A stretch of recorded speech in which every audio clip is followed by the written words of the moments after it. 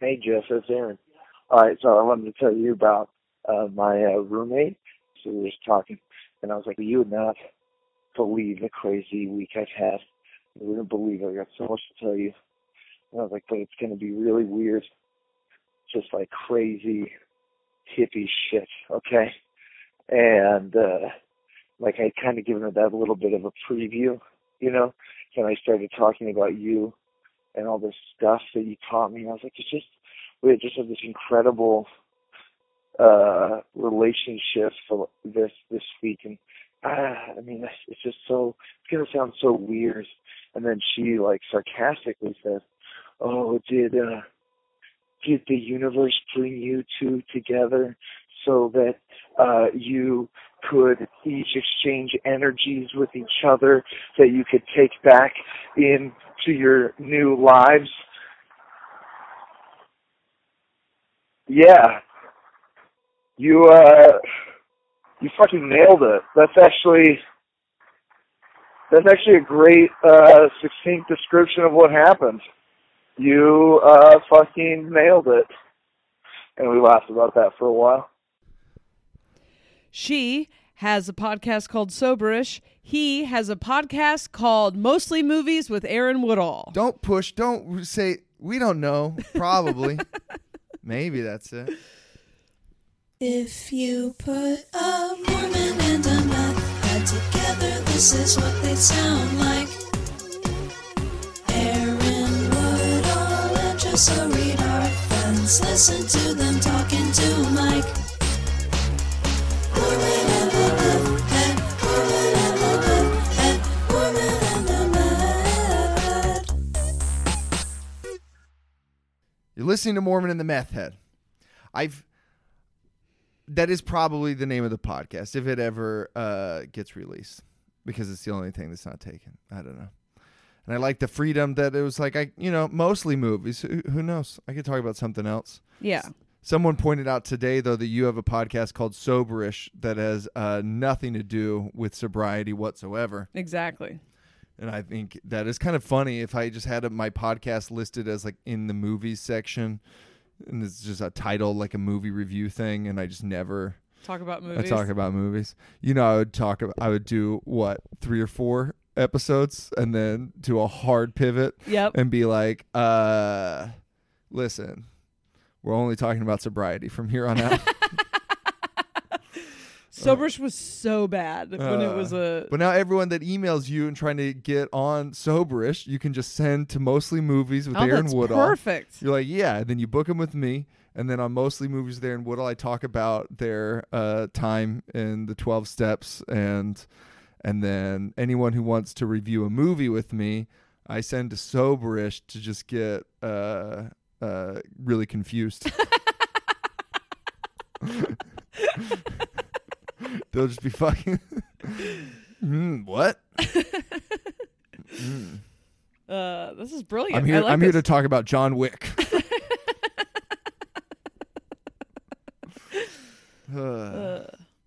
I just the weird movie news that I read is that John Wick 4 and Matrix 4 are going to come out on the same weekend, but I don't think that will hold up by the time that weekend gets there. Have they made the Matrix 4 already? And this is like for 2021. Jesus. That they're both due out the same weekend. And I'm like, that'll change. But if it didn't change, would also be insane. It'd be like, I hope that they don't change it, because I would like, that would be nuts. But like, there's no way they don't change it. There's no way a studio would risk splitting their weekend gross with another movie. Did they even write the Matrix 4 yet? It's 2021, so they're working. They announced that they're making Matrix 4. I don't know what stage they're at. Call the Wachowskis, see what they're up to. I think it says a lot that they're making a Matrix 4. Yeah, they think that we're going to be around in 2021. Yeah, I think it's going to be good. Dude, I'm going to book you on my movie podcast with sharp insight like this. I think it says a lot.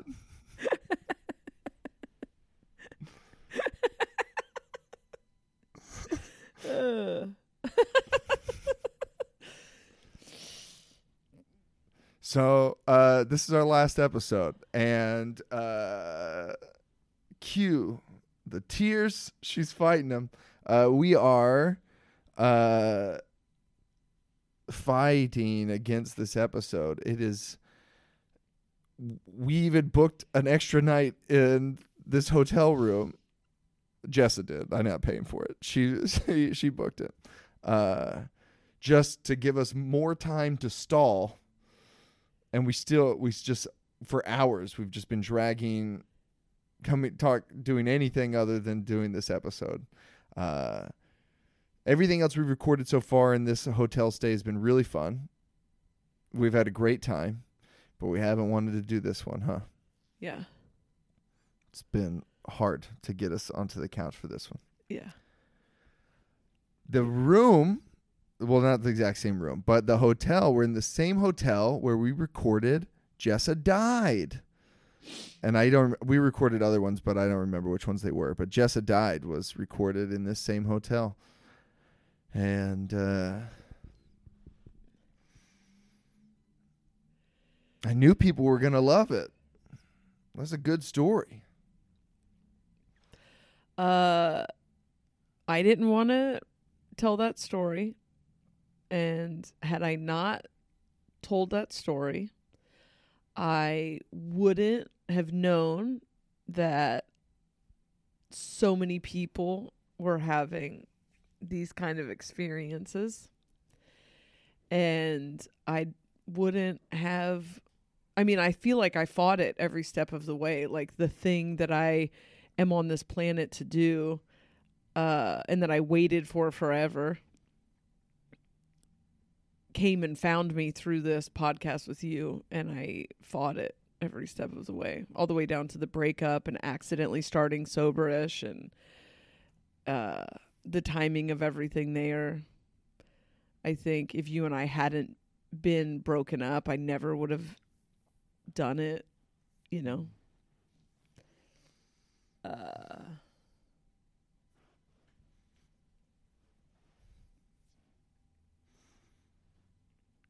What a crazy 2 years. Yeah.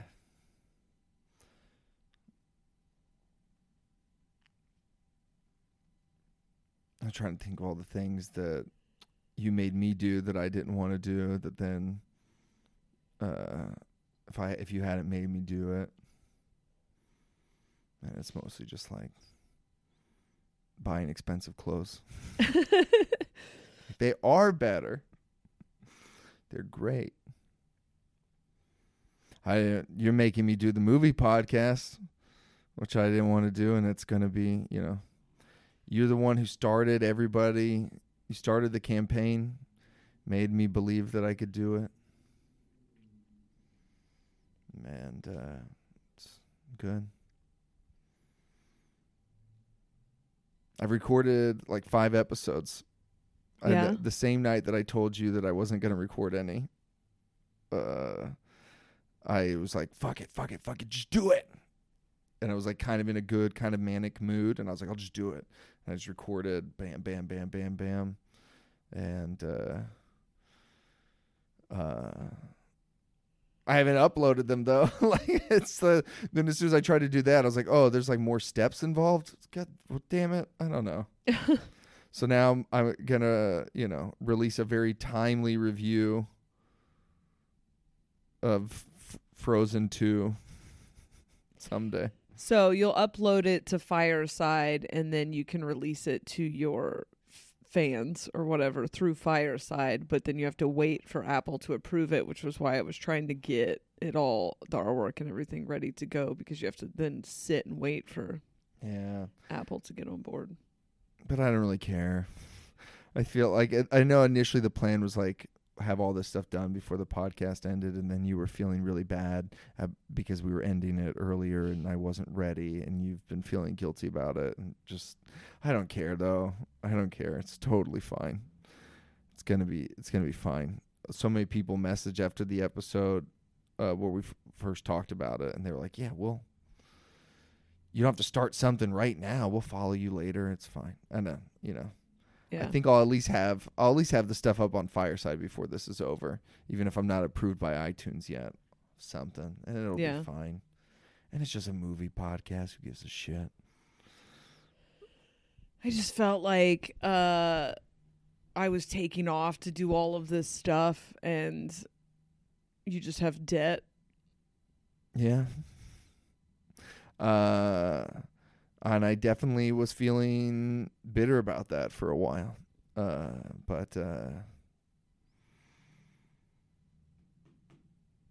I'm fine. I really am.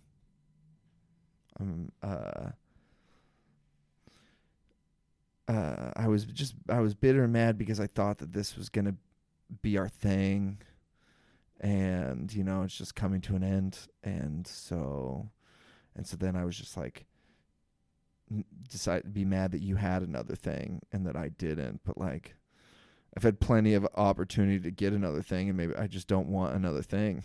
I just am mad that this thing is over. That's all, I wish I had like a dry erase tally board that I could put a mark every time I made you cry, and and then total it all up at the end of the episode. I was just mad that this was ending, and that's all.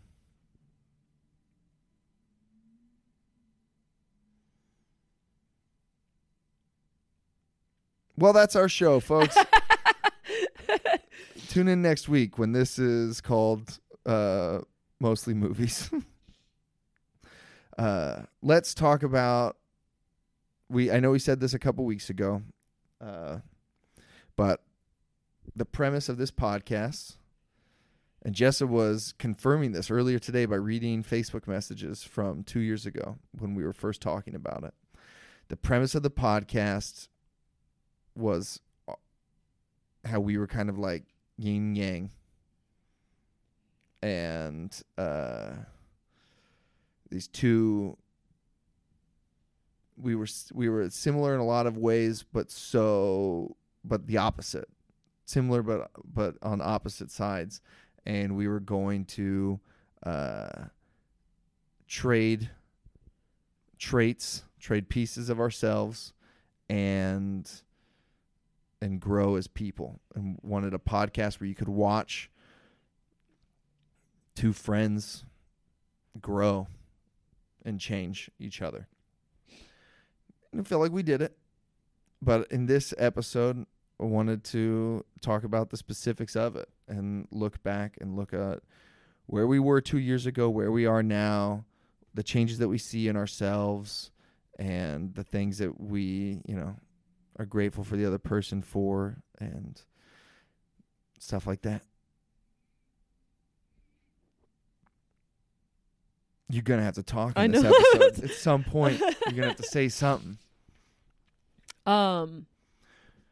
You were just saying you hated listening to your voice from 2 years ago, and I was like, yeah, me too. It's weird. You were saying, just now, since you won't talk now, I'm just like, I'll tell you the thing. Sorry. I kept thinking if I start talking, I thought you were going to talk more. Okay. I was very self-deceptive, very, I fancied myself very introspective and self-aware, and I think I was on some fronts, but anything emotional had just I was so... It's a blind spot. Yeah, so closed off. That was such a shadow for me. It was such a part of my ego that I was unaware of. And I had just had such a long stretch of time with like external success and with someone who mirrored back a lot of, that person was also closed off from their emotional stuff and was probably manipulating me a little bit. And yeah, I remember telling you in October that I hate to appear as if I don't have my shit together, and you saying, no one thinks you don't have your shit together, or no one thinks you have your shit together. Yeah. And then later I think you found out that I had convinced a lot of people that I had my shit together. I think it was the confidence with which I spoke, because now I listen and I'm like, oh, Jesus. Or even reading those Facebook messages. It's like, God damn, just fuck. But yeah, it was just I was perceptive, and I felt like I saw through all your confidence and like everything that you said. I was like, oh, you're very scared. Yeah. And I think that's part of the reason that you were something so disarming for me, is because you saw who I really was, so you mirrored that back to me.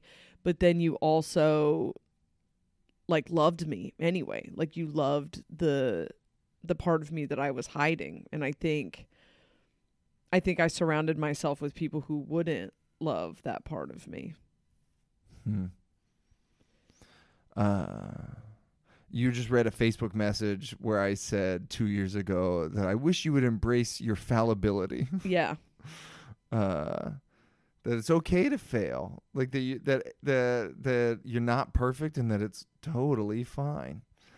You needed to like never show weakness ever 2 years ago. Never, ever.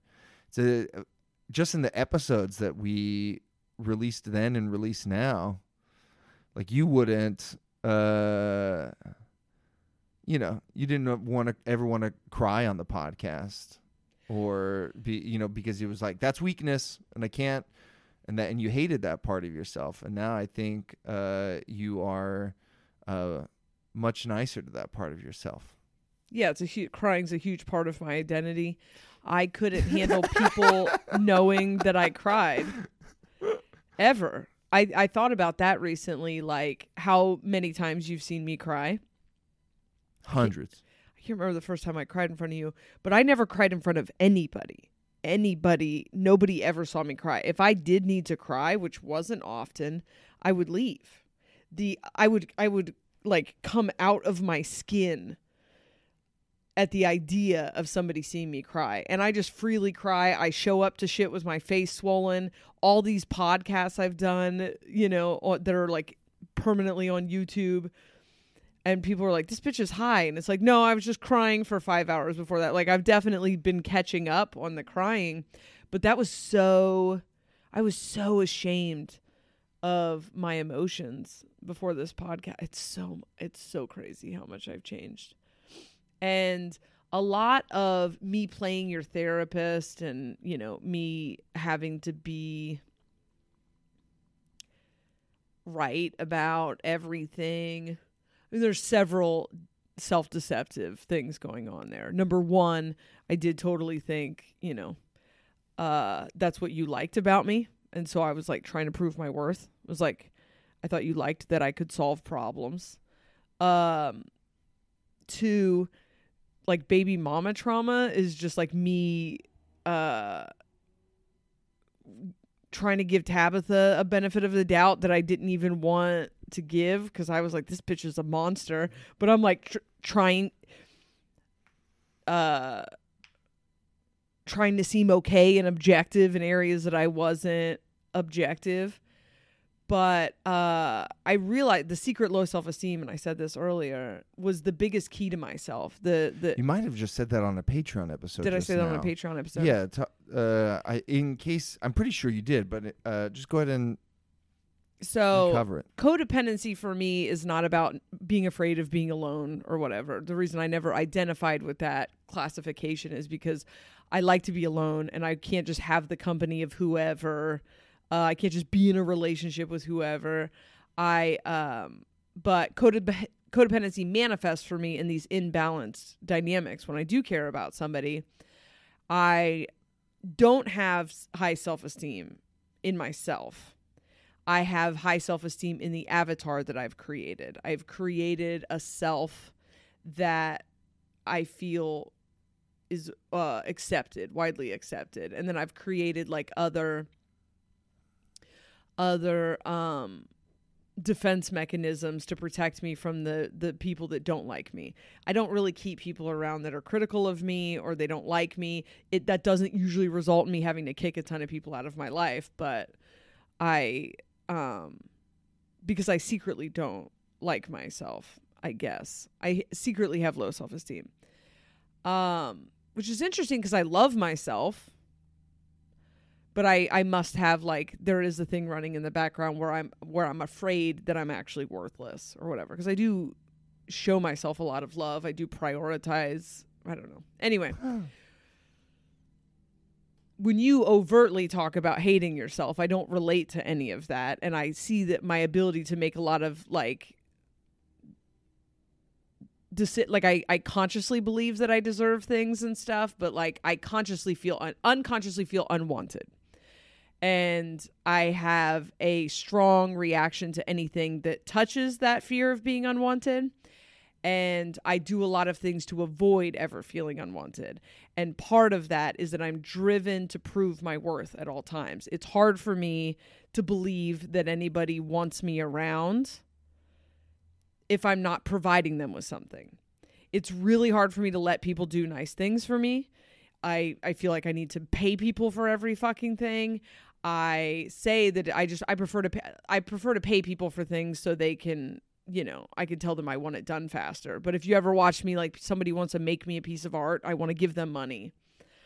It's hard for me to believe that people just want they just want me around. They just like me. And I'm like, without me solving all your problems, without me having every fucking answer ever, without me always being on time and always going the extra mile, people just want me around. It's hard for me to believe that. And so a big part of the beginning of the podcast was me trying to, like, prove something, trying to prove my worth to you, trying to prove something on the podcast. I wanted the podcast to help wake people up. I didn't know that, and I think it did do that, but it did that via watch me fall the fuck apart. And .com. Yeah. What is love? Baby, an episode that don't people hurt me. An episode that people message Loved. Yeah. message me about to this day. I feel like, because we recorded that in January and then we dropped it in March, and, like, I think we ended up moving it back further later, but Yeah, we wanted it a little. yeah. Mhm. But It was like episode 3, 4, something yeah, like that. and then we moved it back to 7, and I can't exactly remember why. I think we thought it was too much right after the divorce episode. It was just, yeah, we were So fucking serious about this podcast, my God. and we were right to be. Yeah. I think it's a great, we always said the first 10 episodes are key. We wanted, like, the first 10 episodes had to be straight bangers, because we want people to be hooked. And they Yep. totally, do people not talk about how hooked they get? They Yeah. just binge straight through it.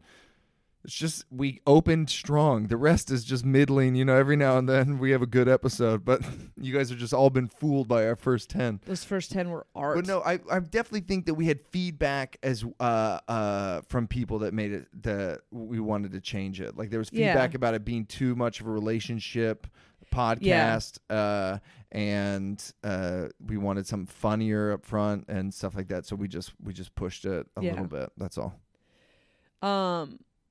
That came out in March, and then my first codependent activation was no problem.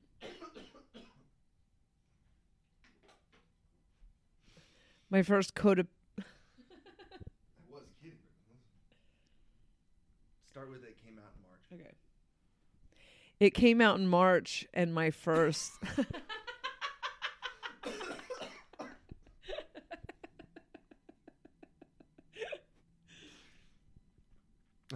I'm done. Sure. Yeah. Okay. It came out in March. I know you're gonna do it. No, I'm not gonna Okay. cough. I'm not gonna All cough. right. It came out in March, and my first codependent activation, like, meltdown, my first Aubrey Plaza moment was shortly after that. And I feel like I've said this before, there's the universe going, and now she'll show her work, you know, because I was just criticizing from a high horse codependent love, and I was in codependent love. And that was that was like the hardest 15 months of my life. Yeah. It's still I still think the message, not like I've gone back and listened to it. No, but I think stand by the message. the message just seems true, right? But that's not a decision that you make. You don't just make a decision to have interdependent love. You don't think? What do You mean it's cannot. not? If you were traumatized, this was the key right Okay, here. go ahead. This is what What Is Love was. I was traumatized. I had PTSD. I had all these things happen to me, and I refused to give myself 5 minutes to be sad about any of it. I didn't like people that talked about their trauma. I treated your emotions like they were a problem to be fixed. Like, I honestly, this is the part I forgot to say. When you would talk about being sad or depressed, or when you would cry in front of me, I was like, we have got to figure out the solution to this. We can't do, like, I need to fix this for you. You can't live like this. And that's because that's like what I had been doing to myself for 40 fucking years.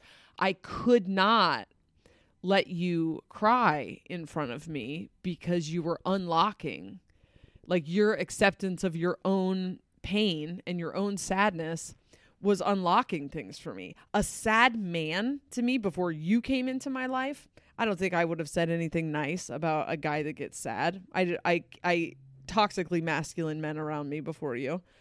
But I loved you so much, and I thought you were so great that it was unlocking pieces of myself, because if I accepted those things in you, I could now start to accept those things in me. And although I was triggered on you, which is how a lot of this stuff came up, you were opening my heart to accepting pieces of myself that I couldn't accept. And now suddenly I am, I did Paul Gilmartin's podcast, and he put PTSD in the title. And I was like, I don't have PTSD. What the fuck? And then I read the symptoms and was like, oh my God. And this slow process. Once again, everyone should another reason why I think you'll like Honey Boy. It's the same thing that he goes to therapy, and they give him the diagnosis, and he's like, what the fuck? What do you mean PTSD? What does that mean? What are you talking about?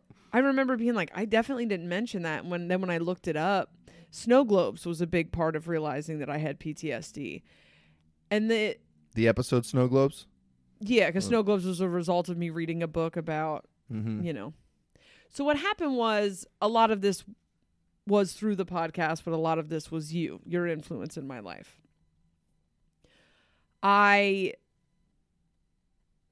was in love with you, and it wasn't working.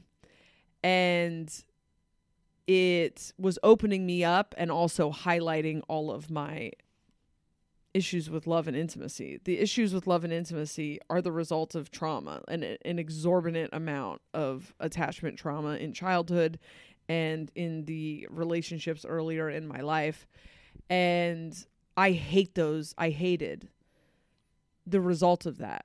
I hated my inability to connect. But rather than ever acknowledging my inability to connect, I made fun of women who were clingy. I talked about how cool and aloof I was, and how I could do an open marriage, and I could do this, and I could do this. Well, I could do a lot of these things in my marriage where I wasn't in love, where I picked someone who didn't trigger anything in me.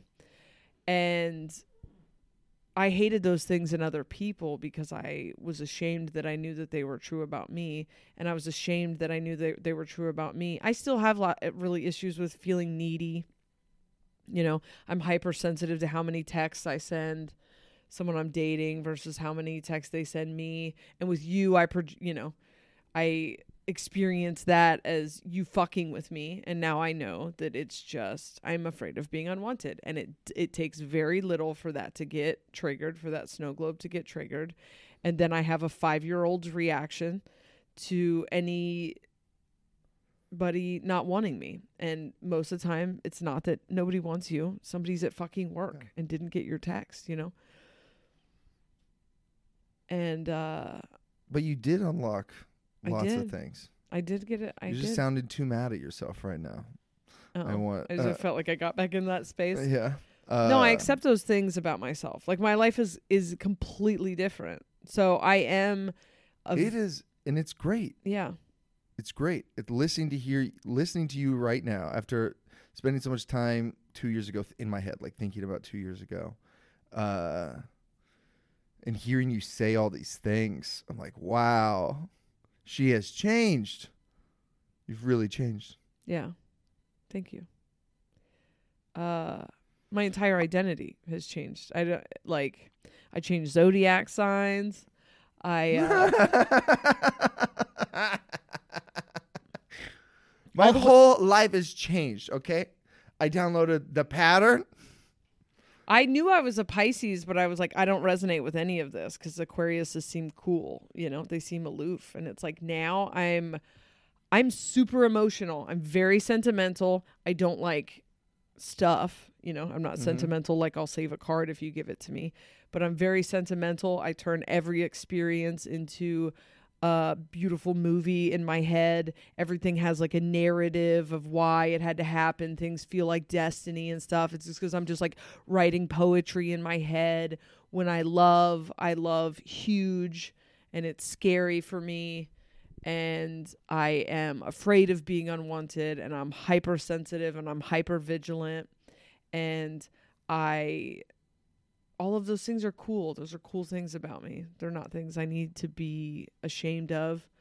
I am also fully capable of picking safe people to have in my life, and so I don't have to walk around with all of these protective mechanisms anymore. I don't have to pretend to be something different.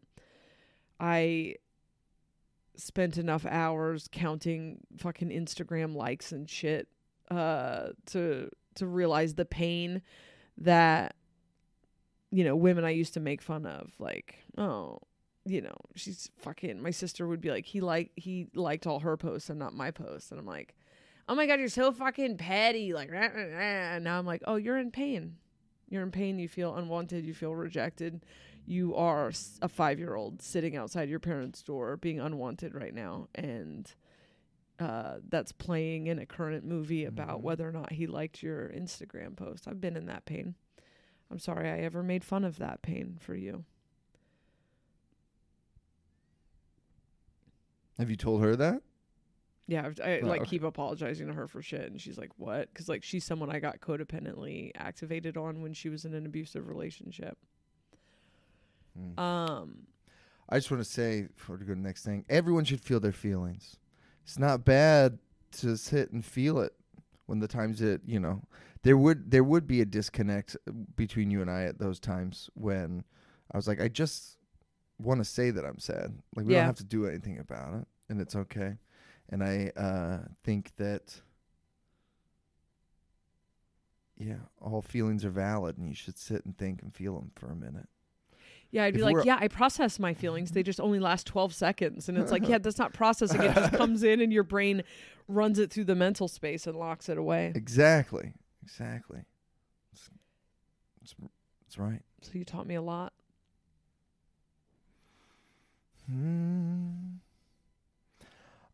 I felt very broken at the start of this podcast. Something very wrong with me. Right? And a big storyline for me has been ever so slowly realizing, oh, I'm actually not that broken. I was never that broken. I was fine. And people made me believe that I was worse off than I was. Like, I'm not going to say I was perfect. Of course not.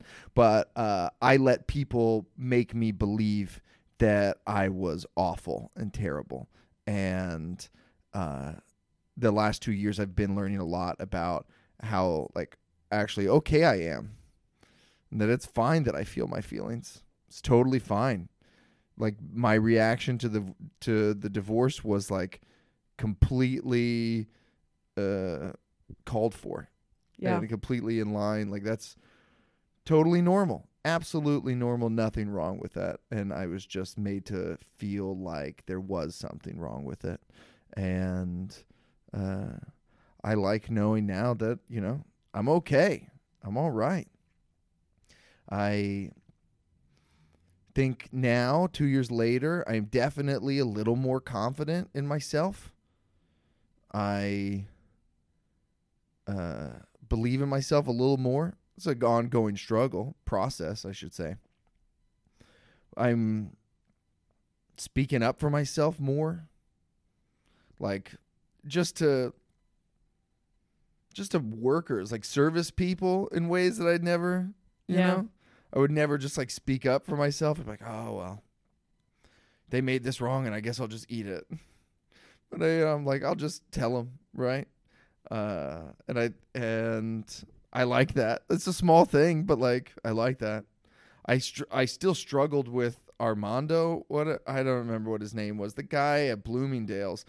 There was like one moment where I was like, "Hey man, we're gonna look around ourselves, okay?" Like, because I was sick of him. I wanted him to go away, and I was like very proud in that moment. And then he didn't back down, and I was like, "All right, well now I don't know what to do." I was like, "I guess I'll just let you collect the jeans for me," but you know. He did find me the best pair of jeans I've ever put on in my life. So let that be a lesson to me, I guess.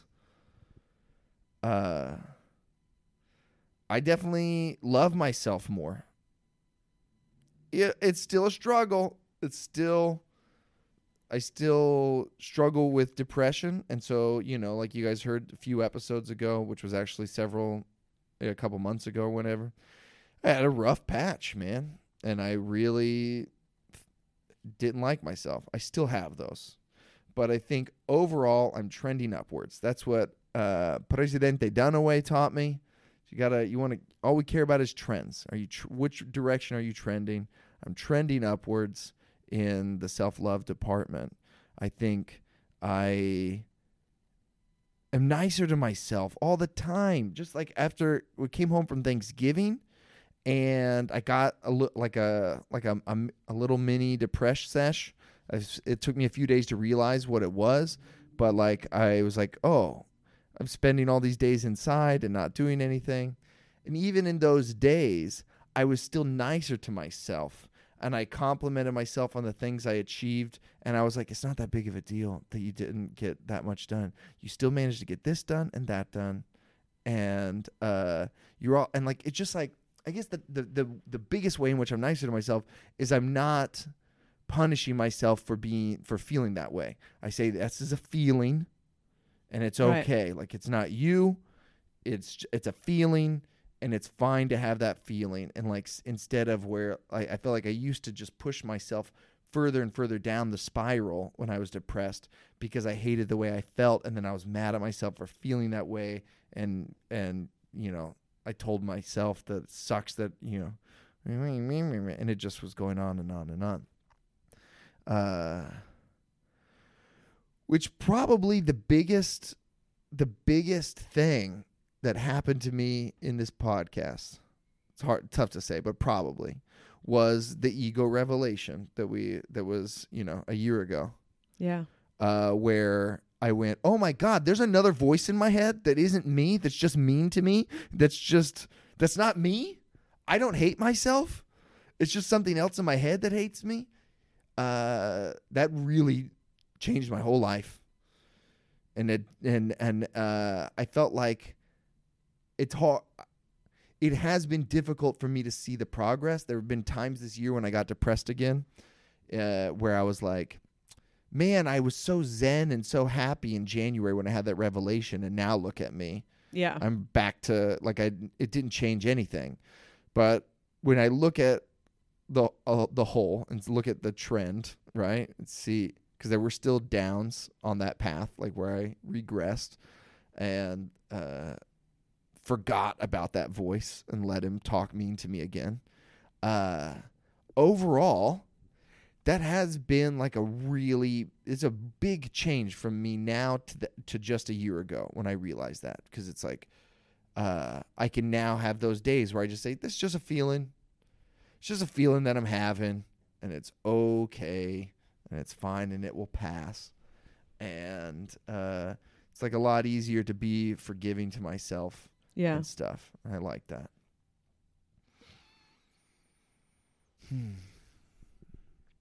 But you had a lot to do with my self-confidence. I mean, not only gifting me Revolver on Blu-ray, but how much you loved me affected my confidence. How much you complimented me, you know. And I was like comfortable enough with you not to just accept the compliment, but to tell you why I didn't believe it. It's like, yeah, honestly, I think that da da da da da. And then you took the time to explain to me how much better I am than everyone else. You're like, no, you don't understand. People out there in the real world, because I would hold myself up to some standard, and I just treat everyone like they're great.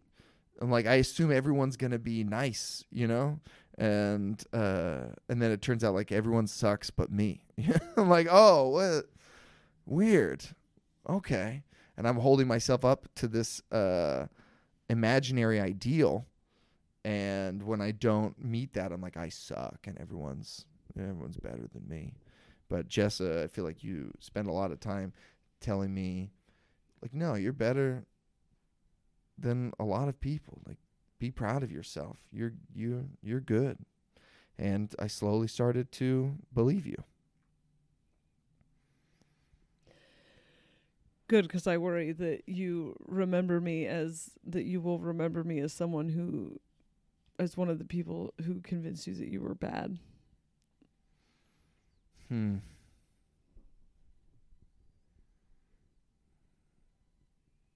I don't think so.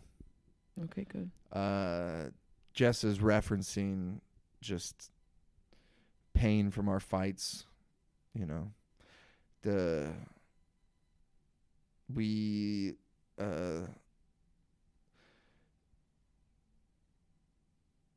reflected a lot of pain back at each other in our relationship and got into lots of fights and worked through a lot of stuff, but, you know, through each other. And I think there was a time, where I was focusing on all the stuff that, you know, in that process, the things that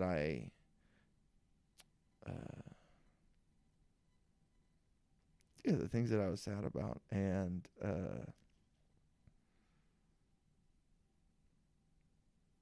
I did feel bad for a while. You know, this summer and, you know, whatever, last 6 months or something, I did feel bad. And I was mad that you made me feel bad. But I did better. I was better than I was 3 years ago about sorting through. I mean, I had more tools. I was reading books about it, but I did a better job of sorting through, you know, how I actually feel about myself versus, you know. Sorry, I don't like want to tell this. I just not. I know I'm not finishing my sentences or saying anything, but no, I don't think. I think I'll remember you however you want me to. So, all right, I'll send you. I'll remember you with ginormous breasts. Thank you. Just huge. Everyone, please do that. Huge breasts.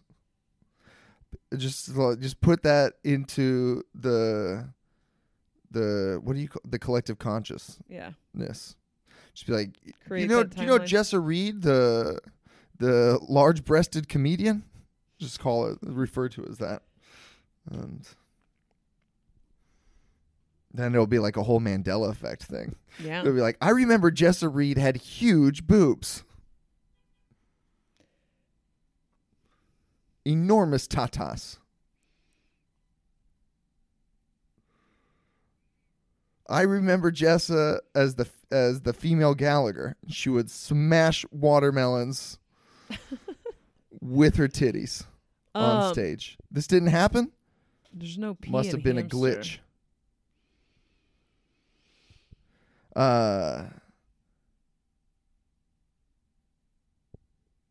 I wrote notes for this episode, guys. Jessa did it. She didn't prepare at all. I guess I kind of care more about it than her, I guess. That's what we're finding out. I feel the way that I am swinging into this new phase, like I'm pivoting, right?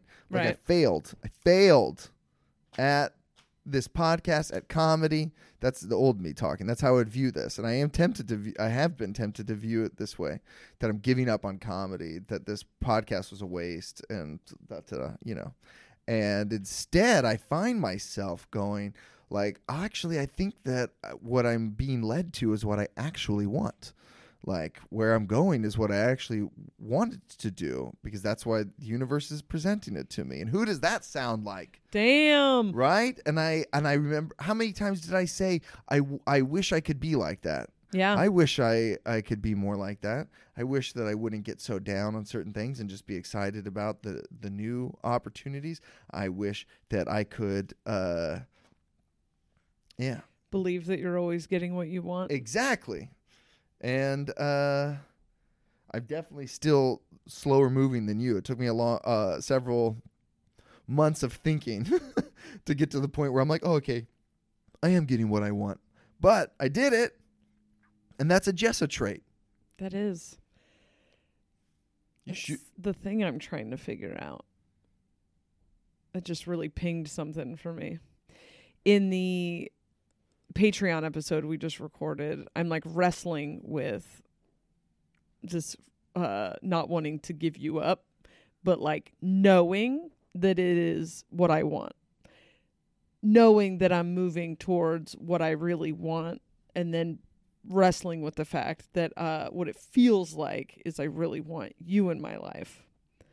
And why are these two things on opposite sides? Why? Usually I can very quickly be like, I take a hit and it doesn't feel like a part of my protective mechanisms. I just usually take a hit and I go, all right, well, I lost this. I must not want it. And then I can pretty easily look around and be like, oh, I get it. Yeah, because I want this. And this thing just doesn't feel like that. I'm like, no, I'm not. I know what it is. I feel like we've hit on it today, but I am like, it hasn't made me. I guess I have. It's because you're right in front of me right now. So I feel like.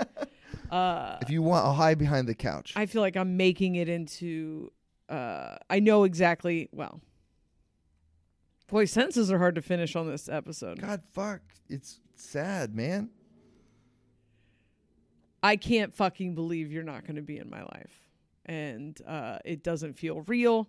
It doesn't make sense. I feel like I feel you in the rest of my life. And I can't. Well, I'm sure we're going to be in the rest of each other's lives. I feel like we're going to be... it's not like we're blocking each other on social media and never talking to each other ever again, you know?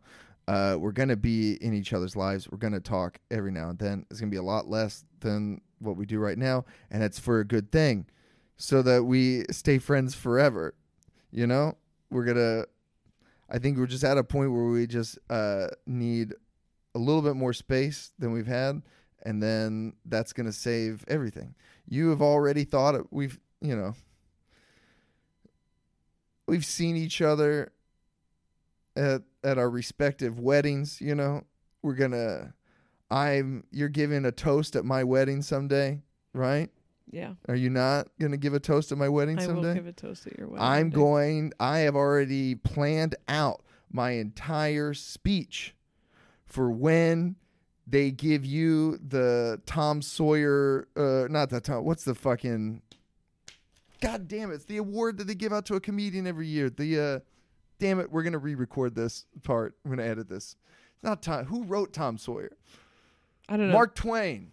We're going to be at the Kennedy Center. I'm going to be in a tuxedo. You're going to be out there, and we're going to be presenting you the Mark Twain Award, and I'm the one that gets to give the speech in the beginning. I already have it all planned out. This is like at the end of your career. This is a long time from now. Do you like? She doesn't even know what this fucking award is that I'm talking about. Like Steve Martin's got every.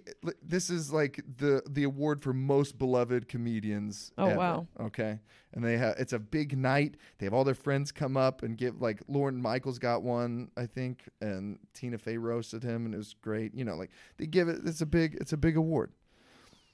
Do you want to know what my opener is? What? My opener for the speech when you get your Mark Twain award? I'm going to have... Wait, well, how am I going to... Hold on, I'm thinking of my opener right now.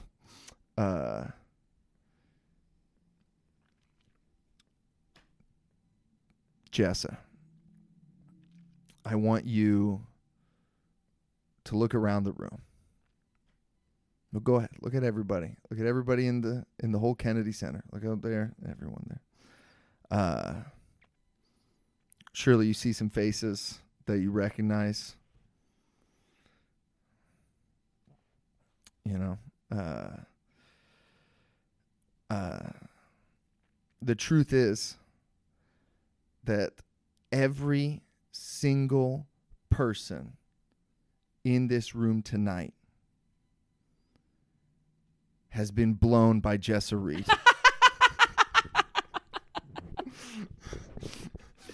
I fumbled at the beginning because I couldn't remember if I wanted everyone to stand up. I felt like that was like everyone stand up, and then but then the reveal didn't make sense. Do you know, like, what I'm going for is, do you know like the guy who saved all the Holocaust victims, or and then they were all in the studio, and this is everyone you saved. But I want to fill the Kennedy Center with, it's going to take a lot of work, but I'm going to fill it with everyone who's ever gotten a blowjob from you.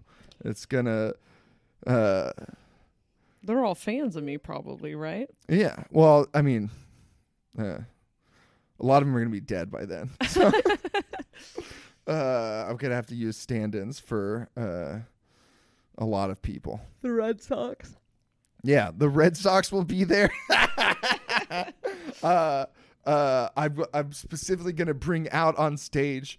I'm not going to tell him why he was brought there. He's going to be brought under false pretenses, and he's not going to know why he was brought out on stage. But I'm going to bring out a guy, and you're going to be like, "Who is that?" And then I'm going to be like, "Hey, man, so when your 15-year-old babysitter."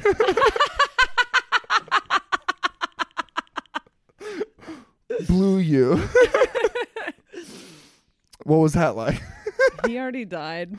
He's already dead? Uh-huh. See, that's what I'm tired. Everyone's going to be dead by then. It's going to ruin my bit.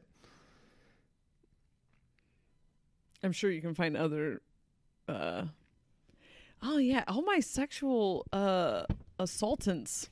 Assaultants? Everyone's dead? They die. Yeah, weird. Weird how that happens. Strange. Is that my magic powers or the company I keep?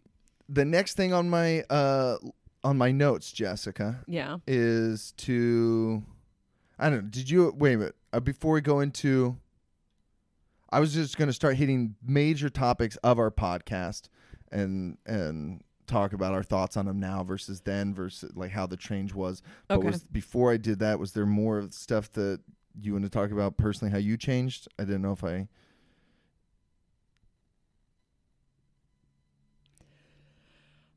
think in the topics we're going to talk about attachment system stuff, right? Yeah, we are. That's one of the things I wrote down. Yeah, I think the biggest thing for me was self-acceptance and the woo shit. How you embrace that? Yeah, how I stepped onto the path that I wanted to be on. You told me that when you were right after you had your, Jessa died, that you wanted to amass your tribe. Yeah. That you were going to bring together all these people for a great purpose. When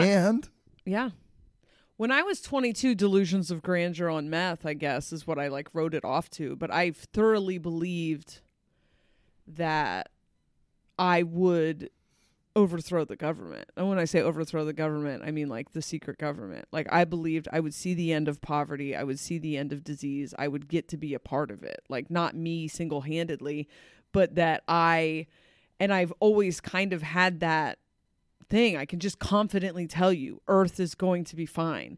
We are not going to, this generation is not going to die.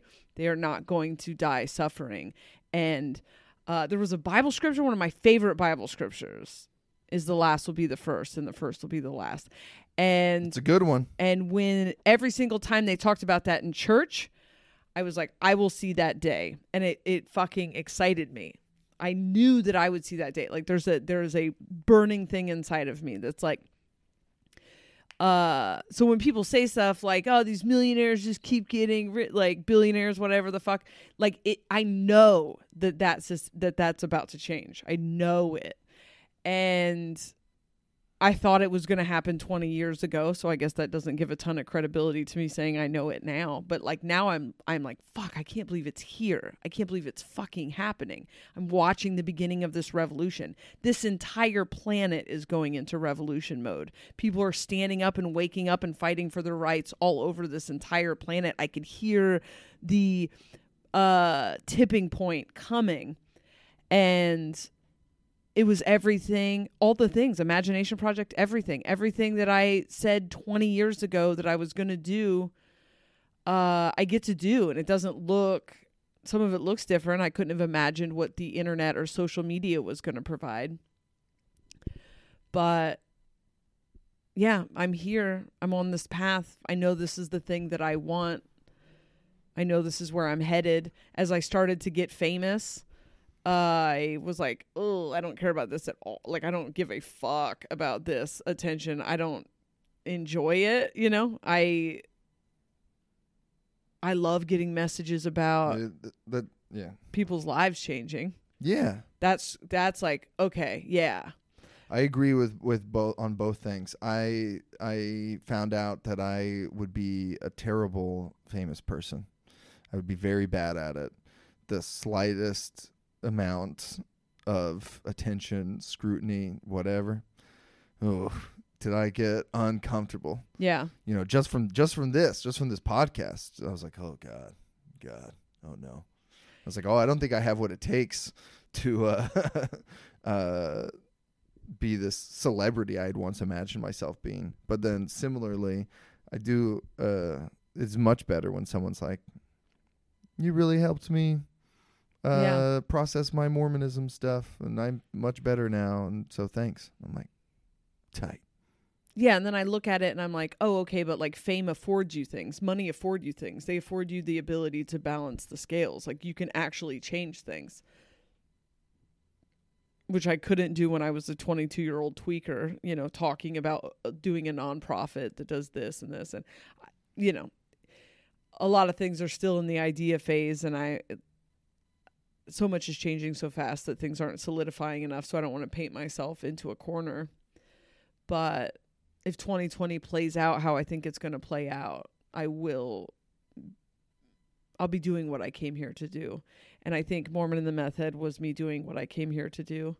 And Soberish is definitely more of that. And it's just interesting going all the way back to 2017 when I was having my very weird year, how I just got taken off of that timeline, put on a timeline with you. The timeline with you was to carry me to what I was eventually going to go do by myself. And it's amazing. It's amazing. But man, did I love that timeline with you. It was a good timeline. You know, it was fun.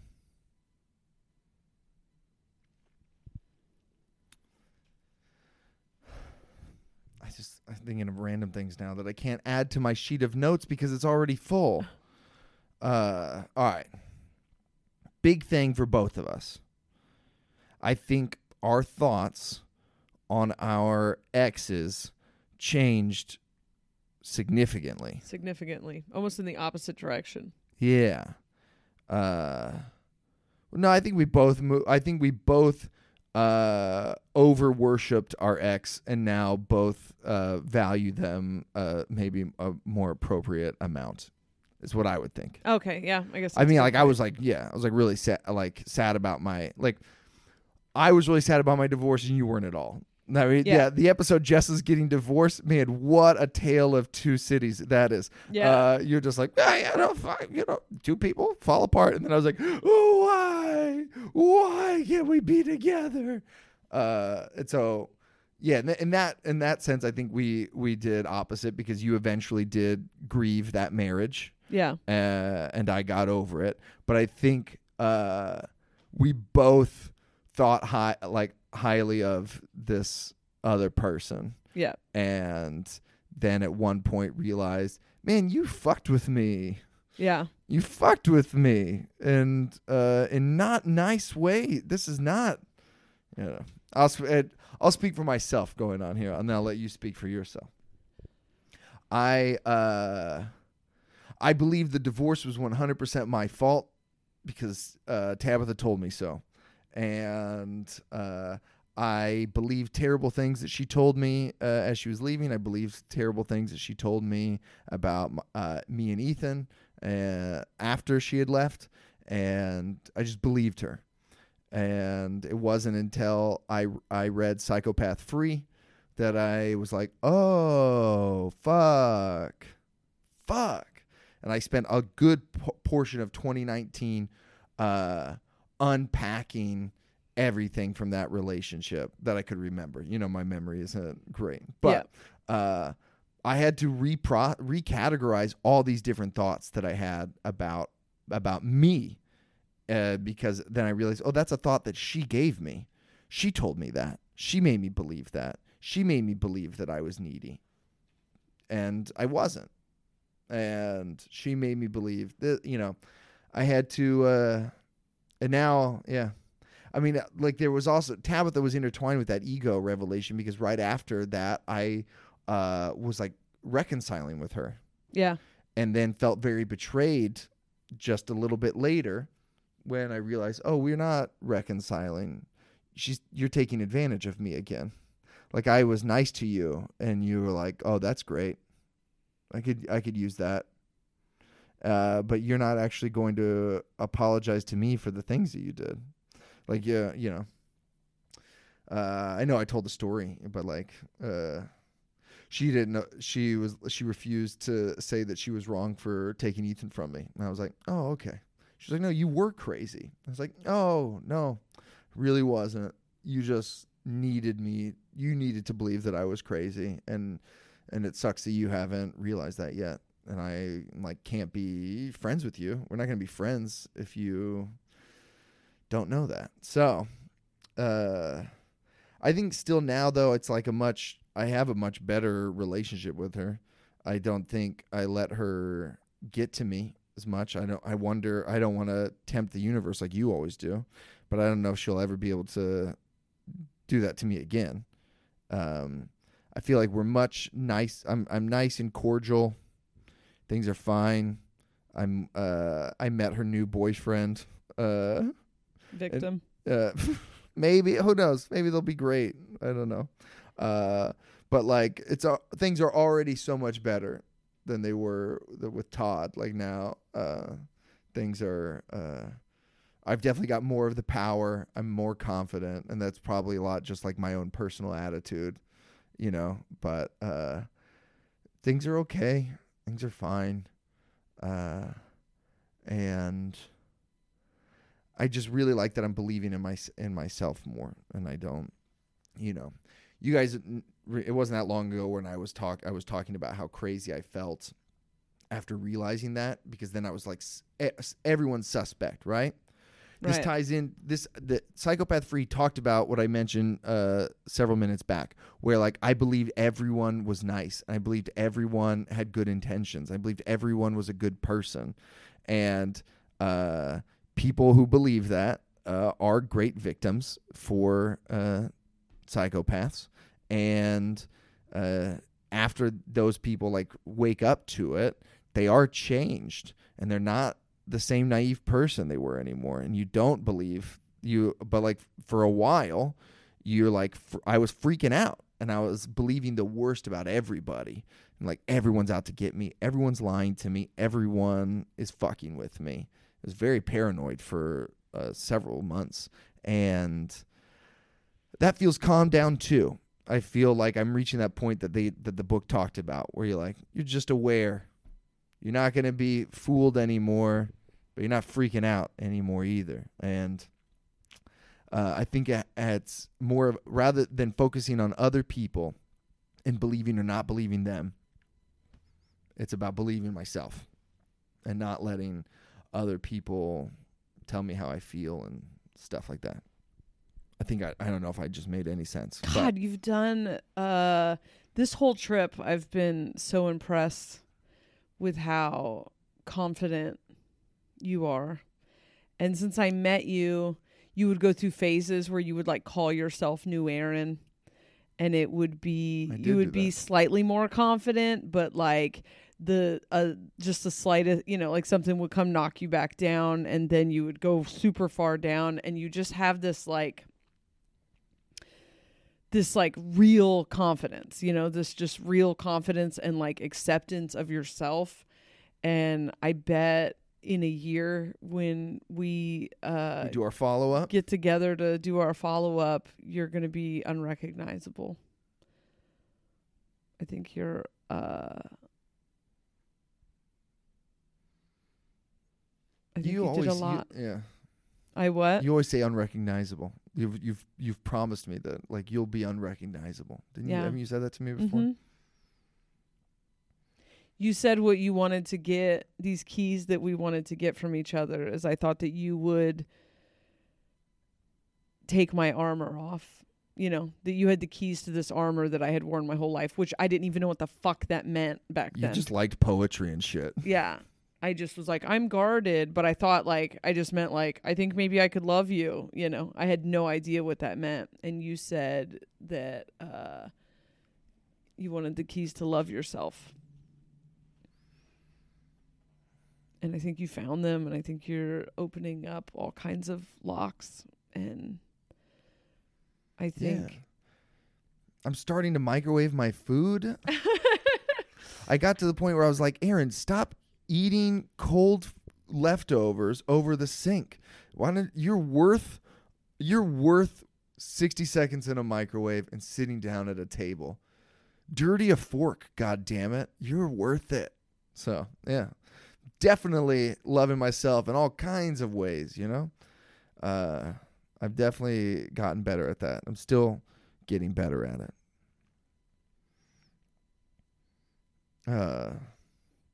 Anyway, do you want to talk about your ex or no? You don't have to. I felt guilty. I blamed myself for the split. I felt guilty because he was sad and I wasn't, and I thought that this was just like Jessa detachment stuff. It got kind of fucked up at the end, and I'm very protective of people that I'm with. I'm not someone that vents, and I certainly wasn't in this relationship. And then I learned like, oh, it might be helpful to talk about things. But I was very, very loyal, and I was very loyal after I left. And, whatever. He's got his shit. I think his shit fit nicely with my codependent shit. I don't think he wanted to destroy me. I think he would have stayed in a relationship with me forever. Like that was his aim. I do think he was kind of controlling and manipulative, and probably did shit that was fucked up, and then convinced me that I was crazy when I tried to acknowledge it. But all in all, I think he just wanted, it kind of felt like I was kept in a cage. Like he just had a little light person who made things cool, and rather than like letting me be a free spirit out in the world where I belong. Because when we met, I was like, I'm gonna save the world, like not egotistically, but like I'm like that's my passion is I'm going to wake everyone up and we're not going to have to live in this hell anymore. And he was like, nobody gives a fuck about you. You don't need to give a fuck about anybody else. You have those powers. You use those powers to get us shit. And, you know, I went from being someone who was trying to figure out how to manifest a change in the world to being someone who's figuring out how to manifest money for us, you know? It was kind of like a little magic fairy he kept in a cage is kind of what it felt like. And when I got the offer from This Is Not Happening, was kind of the universe like, all right, yeah, enough of being this dude's magic whatever the fuck, get out of the suburbs, it's time to go to work. And he freaked out. And I blamed myself because I thought, I was like attracted to somebody else, you know? We had an open marriage, so it didn't fucking matter. But like, I blamed myself, you know, for a long time that he lost his mind and then he got in a car accident and he bumped his head. And I was like, I'm a piece of shit for not wanting to be in this marriage anymore now that he bumped his head. Like, if I was truly loyal, I would stay no matter what. Like, what if he lost his legs? But the truth is that, you know, our dynamic was shifting because I was going to go do what I was here to do. And it was kind of a light of mine that he put out for a long time. And, you know, I let him, so whatever. But, so for a long time I blamed myself. Like, this is because I hated how detached I was when I first met you. Remember, I was like, I leave. I just don't care. I don't truly care about anyone. I leave everybody. This is my big hang up. Yeah. And as time went on, I realized like, this is what happened. I mean, he did bump his head, but like he was going to lose me no matter what, you know? And, I don't know. I started to see it different. In the summer, I was real paranoid, you know, same thing. I was really like, he's just super monster, whatever. I don't think he's I don't blame myself for the end of that marriage anymore. And I think my lack of emotional reaction, he did a lot of stuff at the beginning because I did record a big thing about him and then didn't release it. But he did a lot of stuff at the beginning of our marriage about like, you know, loyal people don't talk behind each other's backs. And I already, because I idolize everyone I love so much, I have a tendency to worship, you know? So I have a tendency to worship the person that the object of my affection. So I already don't talk a lot of shit. But it was kind of like his life's a PR campaign. And so when we split up, you know, when I sent him a copy of the divorce podcast so that he could approve it. And I'm still very programmed not to talk bad about him behind his back. And it's interesting to watch me like start to get triggered because I just like, you know, he's weirdly concerned with what people think, which is almost like, you know, for someone who just so much stuff that he told me I believed, you know, I was like, he's the most confident person I ever met. He doesn't care what anyone thinks. And then, you know, now I'm like, that's what I do. If I care about you, I believe everything you say. I believe I don't, you don't ever question it or look for hypocrisy Yeah. or point out. You're just like, yeah, I'm on board. I'm like, I believe in you. Yeah, I'm like, that's, I mean, I guess I didn't believe you when you told me you weren't in love with me, but I'm not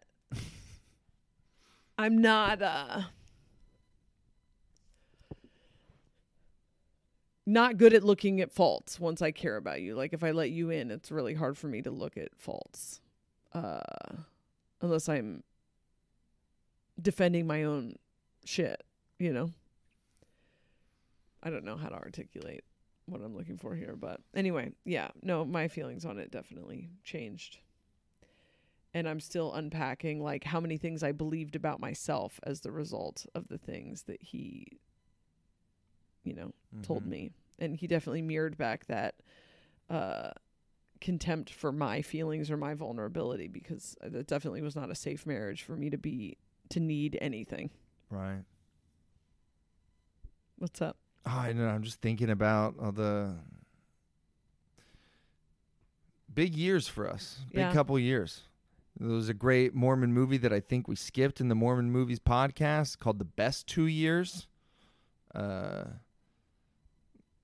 This is close. This is like we would call this the worst 2 years. This would be the title of the movie of this, the worst 2 years. These are my favorite 2 years of my life.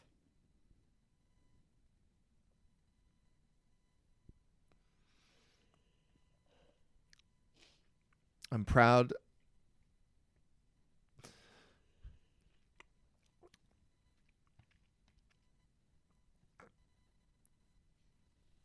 I'm proud to be a part of them.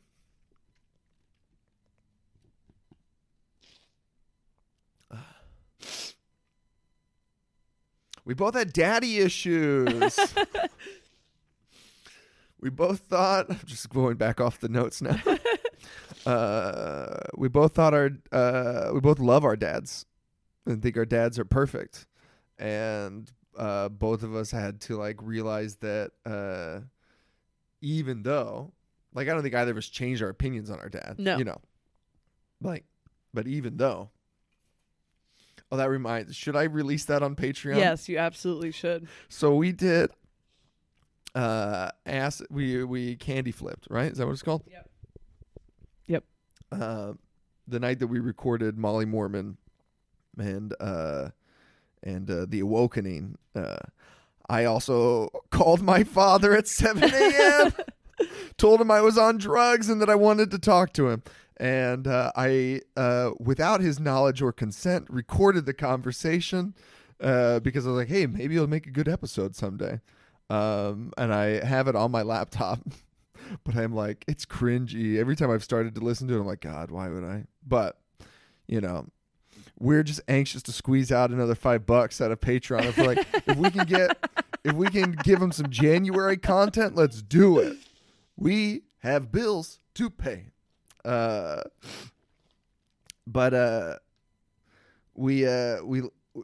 both love our dads, but like we recognize that some of our issues, I don't have to say some or a lot, but our issues come from our relationship with our dads and how our dads treated us when we were really little. And I mean, it's I think the voice that I hear a lot has something to do with him, and just wanting to be loved more by him, needing to hear. I know he loves me, and I think he always did. I just think that I needed it, and now as an adult, I can be like, oh, okay, he doesn't show it the way I need it, but I can see it now. But as a kid, Yeah. I just didn't see it. Which, another reason to watch Honey Boy. Oh my God. He touches his father's feet at one point, and it's heartbreaking. He just loves his dad. He just wants to feel loved by his dad.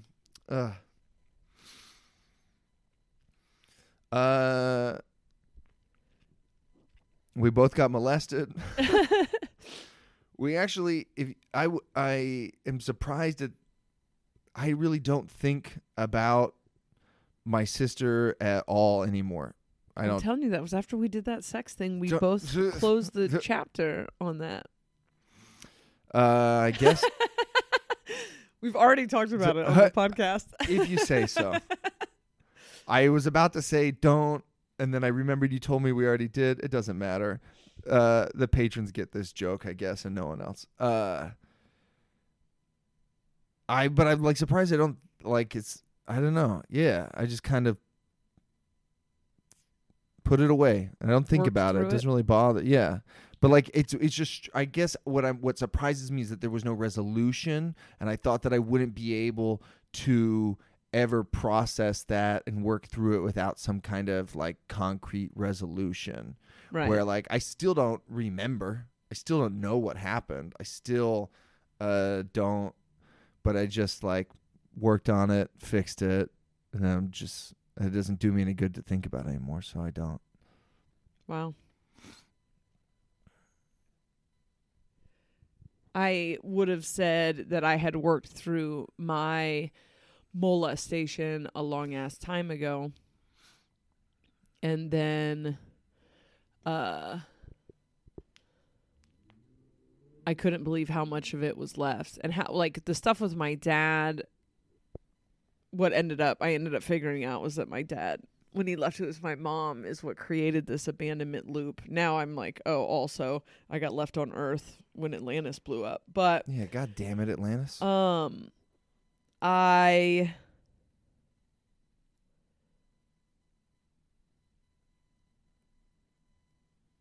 have a hard time letting people close to me. I'm convinced they're getting close to me and then they're just going to leave. And, you know, it was just normal divorce stuff. It was just my dad taking me to live with my mom, you know, and it was the 80s. So they weren't like, oh, maybe just dropping her off in a different state with a lady she doesn't remember is a bad idea. Nobody thought like that back then. So it wasn't bad, but it contributed, I think, to, you know, the thing with Frank and my relationship with, you know, finding indoctrinated men who don't quite want me all the way, and my tendency to move far away and wait for them to come get me. Otherwise, I don't believe they love me. You can see both of those traumas in there. I was talking to Ethan a little while back about his mom and me, and he was asking if we got divorced because of him, and I was like, whoa, like we've been actively trying to make sure he never gets this idea. Like it's something that we're like, we'll make sure he never ever has that, and we divorced pretty well, at least, you know, in front of him, in his mind, and he still thinks that. He still was like, was it me? You guys were happy. You guys were married, and then I was born, and then you got divorced, so was it me? You know? And it's like, whoa. You don't realize how kids are going to take... I mean, I don't know. I just mean to say, of course you felt that way as a kid. Of course you felt abandoned. Of course you did. You were just a kid. Yeah. Ethan has, like, both of his parents, rarely goes more than a week without ever seeing the other one. He's showered with love by both of them. Is never ever told that he does that any of it's his fault, and he still thought, you know, it's probably my fault. Yeah. Yeah. And I have been seeing stuff lately about how when there's this great like cartoon YouTube series about love and intimacy, and it has really helped, and this podcast has really helped, and all the things I learned while researching what I thought was your attachment trauma. I turn into a 5-year-old when things get intimate. When people get close to me, I revert back to a 5-year-old. My coping mechanisms become like a 5-year-old. My communication becomes like a 5-year-old. And the terror that I'm living in is that of a 5-year-old. And, you know, I was really ashamed of my reaction to distance with you. And, you know, that's the maximum embarrassing thing to me, is to be clingy and needy. And I felt punished and abandoned, you know, in silence. And then I'm like, what the fuck is happening? Like, and I've had to accept that, you know, that 5-year-old, that abandoned 5-year-old shows up pretty easy, doesn't take much, does not take much at all for me to feel unwanted. And then the snow globe hits, and I am trying to release all of these protective mechanisms, but my protective mechanisms are like kick you out of my life, you know, freak out. And I'm doing better, but it's crazy how much self-acceptance comes in, where it's like, it's okay. You got abandoned. It's okay that you're afraid of being abandoned. It's okay that you're needy. It's okay that you read into texts and think that people are mad at you. And, you know, it's okay that when someone makes a facial expression that your hyper vigilant brain takes as, you know, like I remember just being, I don't know, I thought you hated this about me. The anxiety that I would get when we were out in public, and sometimes I would just get triggered. I would get triggered by something and then be like, they all hate me. Yeah, I remember seeing it. And then later when you would be like, nobody hated you, then I would be like, oh, he thinks I'm insane. I am insane. What's wrong with me? And And you're like, he hates me. yeah, and then and then I would spiral that way. I'm hypersensitive to the slightest criticism from you, not because like, oh, my ego can't handle it. I mean, I guess technically it's that, but it's not like because I'm the best. It's like it doesn't take much for me to feel unwanted. And I learned about hypervigilance and how that thing where my brain is crunching numbers 24/7. I know how many texts I sent versus how many texts that person sent. How many, like, my brain is like, how many times have I asked if you want to hang out versus how many times you've asked if I want to hang out. The tone, the body language, the inflection, all of it. My brain is just like, and that's because at some point in childhood I was like, well, I got left here. So I have to figure out. And so while my brain is creating an avatar to try to be as useful and good and take up as little energetic space as possible and be funny and prove her worth 24/7, there's another part of me that's just crunching numbers to determine whether or not I'm wanted. It's exhausting and it's sad and it's okay. And it's made it easier to start to like dismantle those systems. And the biggest part for me has just been like, hey, I know you think I'm cool and I know you're attracted to how independent I seem, but if you want to actually get close to me, here's what's going to happen. I am terrified of letting someone close to me. And as soon as you get close to me, I remember Aubrey Plaza, the fact that I was being vulnerable with you made you feel like my enemy. I told you that really early on. I'm like, I hand people my heart and then I immediately get preoccupied with what they're going to do with it. It's like, I want to love. Yeah. Why do our enemies turn out to be our best friends? Best friends.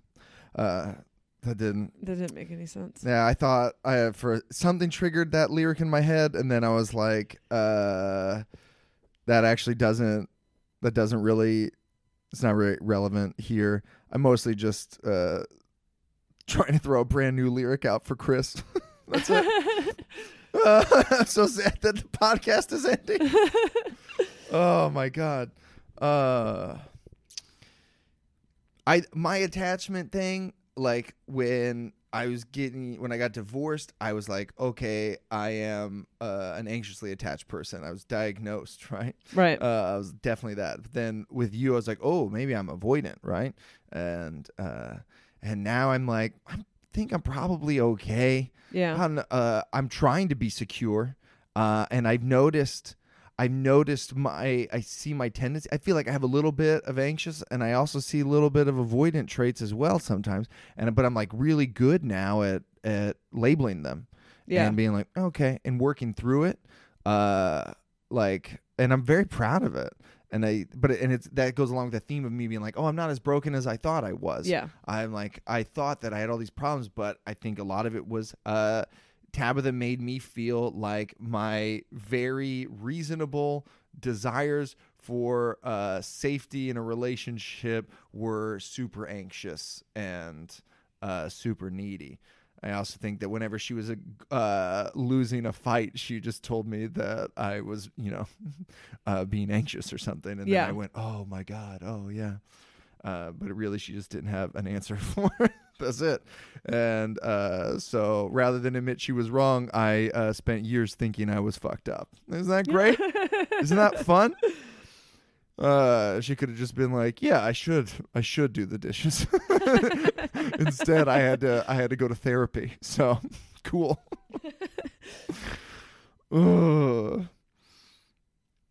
We talked about eating the rich a lot. This is on my list of things we talked about. And I'm happy to say, still in support. Yeah. Haven't wavered once on it. Very excited to do it.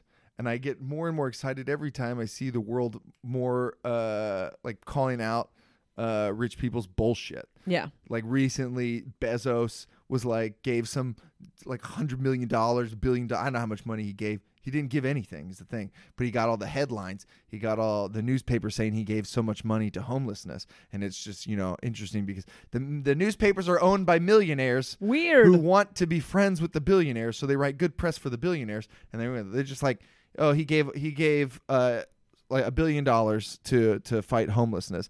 But then like I saw people, you know, pulling out the fine print and showing how he didn't give like anything. Like, don't give this guy fucking credit. This is a tax loophole. He hasn't given anything yet. He's speculating, like he's giving stocks in 5 years. In 5 years. And even if he doesn't follow through in 5 years, he still gets the tax breaks this year. It is 100% a selfish move that the man is doing to protect his own assets. And then we all went, oh, yeah, he's always helping. No one got helped. No one has been helped yet by Jeff Bezos and probably never will. What we should do is tax that motherfucker. Take his fucking money and give it to the homeless people. God damn it. Anyway, happy to report the Mormon and the Meth Head has never budged on this. Yeah, this part did not change. At the very beginning of this podcast, well, I mean, we called it Mormon and the Meth Head. I think you were already away from your identity, but you were in the closet about it until we did the episode about sobriety, right? Right. But I don't know. Do you feel like God. I know you were in the closet about it, but like, do you feel like you've changed at all with your relationship to your ex-meth head, ex-tweaker, your recovery? Has anything The fact that I wasn't identifying as an addict was such a big deal to me. Do you remember how much fucking anxiety I had about putting out that thing? Yeah, of course I remember. Everybody was going to hate me and turn their back. And what I found out, it's like everyone's going to love you. Through Not an Addict and also through Jessa Died, is that I have a huge community in both of those things. That like Jessa Died and then Soberish, when I came out, like publicly came out of the like, I don't believe in this reality at all. I think that we are whatever, like went full schizophrenic woo, whatever. What happened was thousands of people came out of the woodwork and they were like, yeah, us too. And something similar happened on a much smaller scale. When I put out Not an Addict, I thought, oh my God, I'm going to fuck people up. I'm going to talk people into relapsing. And then what I found out is like there's a lot of nuance around addiction and nobody gets that information because it's like do 12-step 100% or do nothing. And there's a shit ton of people who were in the exact same boat as me. Like I was addicted to this. I can now function and do this. And, you know, I'm not broken. It was a thing that I did and I healed the wounds and now I can function in this area. And I was so afraid to be the first person to say that. And other people have said it, I'm sure. Now it's like, that's the thing, you know, and not like I started that, but I tuned into that frequency. And so now it's kind of, I talk to so many people who are like, I was a heroin addict. I was a meth addict. I smoke pot now. I do psychedelics, whatever. I didn't love that part of the podcast. What, talking about the drug days? Or? Just, I had like 3 episodes worth of shit for that. And I know. That was so far from my identity. And when I was trying to think of alternatives to quitting this podcast, I wanted to say, let's quit this podcast. I wanted to move to Salt Lake. That was a phase. I wanted to move to Salt Lake. Dude, imagine breaking up with your girlfriend and then one day getting a message that was like, how would you feel if imagine your girlfriend who tried nonstop to get you to move to Los Angeles. And then when you were like, no, definitely not. And we should break up. She was like, okay, what if I moved to Salt Lake and bought a house and, I let you live in it for free, and like all this stuff. Like, it was adorably Jessa of you.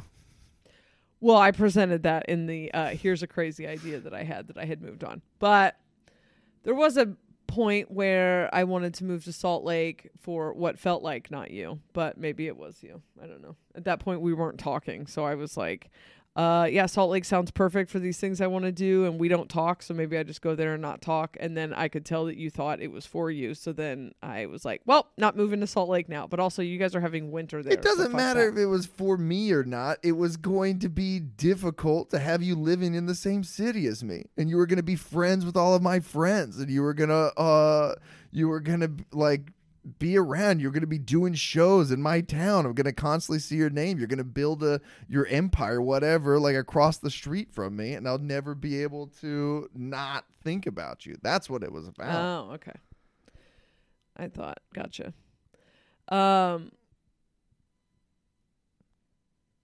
Anyway, what was I saying?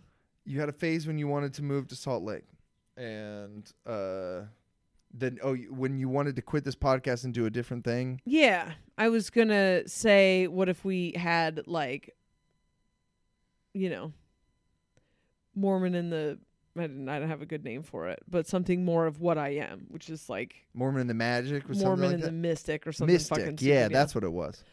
There was more of a conversation about the shit that I wanted to talk about. I'm like, we just have a podcast where we debate these spiritual beliefs or whatever, because I felt like that was far truer to what my identity was, and I don't identify with the addict shit like at all.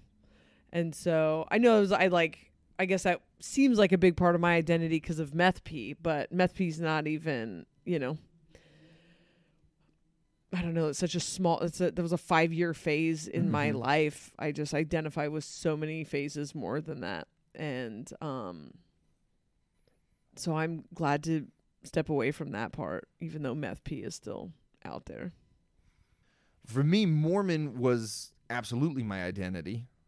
Like, we even talked in early episodes about how I don't like the word ex-Mormon. I don't call myself ex-Mormon. I call myself Mormon, even though I don't believe it anymore. But, like, it's my fucking identity. You can't make me stop saying it, I was very, like, kind of defensive about it. And a big part of this podcast was I wanted to process that. I hadn't started to unpack Mormonism yet, because as soon as I quit Mormonism, my wife quit me. So I was focused on that for a while. That kind of took over. And I wanted to have a place where I could talk about all these feelings I had of betrayal, of abandonment, of loneliness. But for this church, I wanted a place where I could talk about, I could wistfully talk about the things that I miss and the things that I like, but I could also be angry and talk about the things that really pissed me off and all the ways that this church sucks. And I did it. And then I somehow, without even really noticing, I got over it. Yeah. Kind of like my sister thing. Just didn't want to talk about it as much anymore, like it wasn't coming up as often. And then suddenly I realized I was calling myself ex-Mormon to people. Like, it only comes up every once in a while where you have to introduce yourself or say something. You're like, I'm ex-Mormon, right? And I was like, oh yeah. And then I'm like, not even like ex-Mormon is a moniker that's got like some anger attached to it. Like, it insinuates, it implies, ex-Mormon kind of has a connotation, is what I'm trying to say. Right. Of like angry, bitter about it. And it's not even like that. It's just like, I used to be Mormon, every now and then I have, little bits of anger. Every now and then I have a little bit of love, stuff that I miss. But for the most part, I don't think about it. And it's strange, because I thought, who would I be? Right? That was like a lot of the beginning of the podcast. Like, who am I now? Because I used to define myself by my wife, my family, and my church. I am Mormon. Who am I if I am not Mormon? And it's been really nice to be like, oh, I'm like a lot. I'm really, like, Mormonism really tricked me into thinking that I would have nothing without it. Where will you go? They make you think who will you be if not for your testimony? Because they told you that is all you are, is your testimony. And it's just a lie. Like, all these nice things that I like about myself are just me, and I like that I'm just Aaron now. And I like that these my qualities, not just like being falsely attributed to a fake religion that said that they taught them to me, that they are responsible for all the nice things. I'm just me. And like, I'm nice and people like me, and that's who I am. But that's like a big reason why I knew we needed to end the podcast, was like, I've been struggling for a while to talk about Mormonism stuff, and we advertise it as a podcast that's going to talk about these things. We attract a lot of people, and now it's like, because it's tempting to like, let's you and me find different stuff to talk about every week, right? Right. But if we did that, we would need, I think, a different name for the podcast. Yeah. Because I don't want to be Mormon anymore. I don't want to.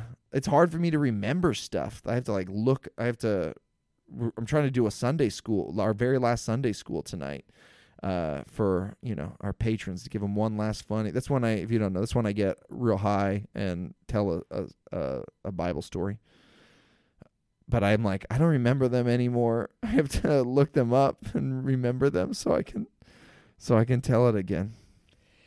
Yeah, I remember seeing criticisms, which who cares, but like criticisms Us, around baby. the time of the breakup, which was just like, this podcast has really gotten away from what it was about, which is the thing that I was saying on the episode a couple days ago. It's like, this podcast was about us always. But like, how long could we possibly talk about that stuff? And it seems like your experience with Mormonism is kind of similar to my experience with addiction, which was, when the lady said to me, why do you identify as something you did 4 years ago? I was like, wow, that is super fucking out of character for me. Like, I don't identify with something I did 6 months ago, And it was this programmed fear that if I stop identifying it as this, it's going to come get me. And then it was this whole process of being like, it never was getting me in the first place. Like, I decided to do meth because I wanted to do meth. And then I healed the things that meth was giving me space to heal, which, that's not an advertisement for meth. That's not how it works out for most people. But I healed the things that being outside of society helped me heal. And then it ran its course. And then I was just done. I just wasn't interested in it anymore. And then here I'm acting like it's in the background doing push-ups, which is like just probably not what's happening. And, I had to change my identity. And then for a long time, it just was, I don't have anything to say. That's what happened with Soberish, though, which is crazy. That and for people that don't know the story of Soberish, I thought I was going to make money coordinating with a group of rehabs to give them advertising. And I was like, well, I have a following of addicts and I do attract a ton of people like that. And I could do that, I guess. But I just was like, Jason was no longer paying money and we weren't touring and I just didn't, I was like, I thought that this was the financial opportunity coming in. And so I took it and then I recorded 10 episodes and I hated it. And I was like, oh, okay, I'm a great podcaster if I give a fuck about what I'm talking about, but I don't care about addiction and recovery. And that's like, no offense to people who, there are things I'm passionate about on those subjects. The prison system. I think you have to for a while. I think it's like the same thing with people that leave Mormonism. I see it. I think you have to care for a while. And I did, but that time was a long time ago. It's been 15 years. Yeah. Well, just for people that are still in that phase, I want them to know that we don't think not any at all. less of No, them. no. Like we went through those steps, and everyone. I think it seems everyone has to. I don't like not diminishing that, but the passion with which I talk about 5D shit, the passion with which I talk about trauma and attachment. These are things I think about all the time. They're things I'm currently into. Probably not going to be things I'm into in a few years. It's probably going to be hard to get me to talk about trauma and attachment because I will have healed that and I will be into eating the rich. And so I'm not compelling. I'm bad at small talk. I'm just not compelling if it's not the thing that I'm passionate about. And that had a lot to do with why I wanted to stop this podcast. Was I feel very passionate about what I believe is a shifting of the consciousness of the planet. And I just want to talk about that to people who want to hear it. I'm not passionate. Like I want to evangelize it because my understanding of it is if I'm talking about it to someone who's not choosing to be there right now, which is not a value judgment. It doesn't work like that. It just sounds like wah, wah, wah, wah, wah, wah, or it sounds like bullshit. And so I'm not interested. And I feel like I'm tuned in to people not wanting to hear it. I'm very tuned into like people who are like, this is not what I came here for. Tons of people love it. They have another podcast they can listen to it on. So that was another thing where if we had a podcast that was, about that subject, Mormon and the Mystic or whatever, then because at the time I thought that because you kept saying we have to talk about more Mormon stuff. Because I was trying. I was that's funny. struggling to. I was trying to. Because I was like, does he think I'm making him not talk about Mormonism? No, I think I naturally just wasn't on my mind, and then I was seeing that our fans were wanting more of that stuff. Yeah, and I was like, oh yeah, because I'm all about the fans, dog. I do it for the fans. So I was like trying to protect their interests. So I was like, we could do Mountain Meadows Massacre and stuff like that.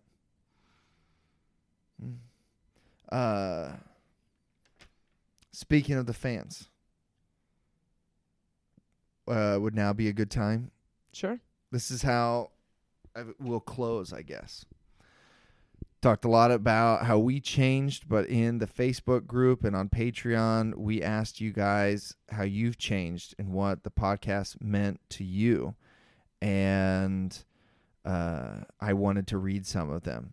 And I'm going to make Jessa read some of them too, because I think it'd be faster, right? If we both have our phones out and we're like scanning and grabbing. And as soon as I'm done with one, she's got a new one that she's going to read, but she feels self-conscious about reading. So just, and everybody to tell Jessa that everyone loves her voice and thinks she reads very well. And I think my brain moves faster than my eyes look at the things or something. I don't know. Mm-hmm. All right, here's one. I don't think I can sum up my thoughts adequately. It has been an incredible year and a half of listening for me. You guys got me through postpartum depression. She's not on a first name basis yet with postpartum. You guys got me through postpartum depression after having my first kid. Like, that alone is huge. There were days where I'd be in such a fog, but you helped me survive. There were many moments that I felt deeply validated. Experiences in my personal life and journey through leaving a cult, processing childhood trauma, and the pain of abandonment. I was able to explore new ideas without feeling too woo. I have cried the biggest tears and laughed the loudest laughs with you. I left social media for 3 months, but then felt I was missing out on this group, so that's why I came back. I honestly and truly love the both of you very much. Thank you for sharing your real life with us. I am honestly crying right now, and that feels silly, but this has been a wonderful experience, and I wish you both the best in life. Wow. Having gone through a horrific divorce with a church leader and a 6-year meth addiction, this podcast changed my life, changed my view of the world around me, and truly made me a better person. Thank you both for always being honest and vulnerable. These two things are pretty hard to find, especially in a podcast.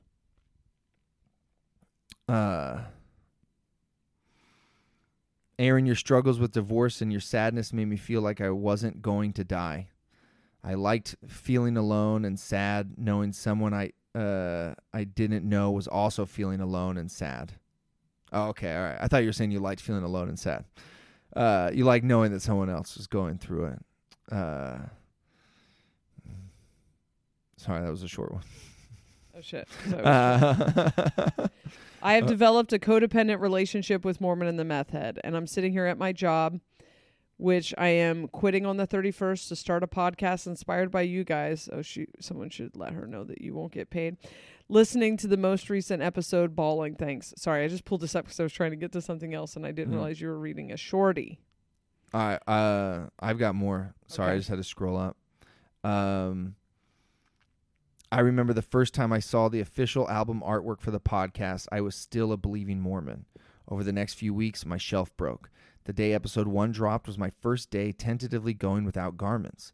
The next day, I listened to episode 2 while drinking coffee for the first time. It's been incredibly cathartic to listen to you guys and learn about love, faith, and loss. The entire journey has been laughter and tears. Jess's description of timeline jumping resonated so hard with me. When my shelf was breaking, it felt like crossing through a veil into the unknown, leaving the rod and entering the mists of darkness to find truth again. Listening to you guys share your feelings and fears made the journey so much less lonely. Over the last 2 years, sorry, I feel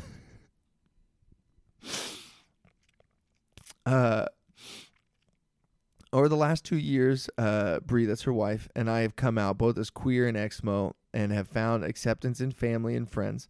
And for me, I've learned so much more about myself, my identity, interests, attachment systems, beliefs, anxieties, the whole nine. And a lot of that is thanks to you.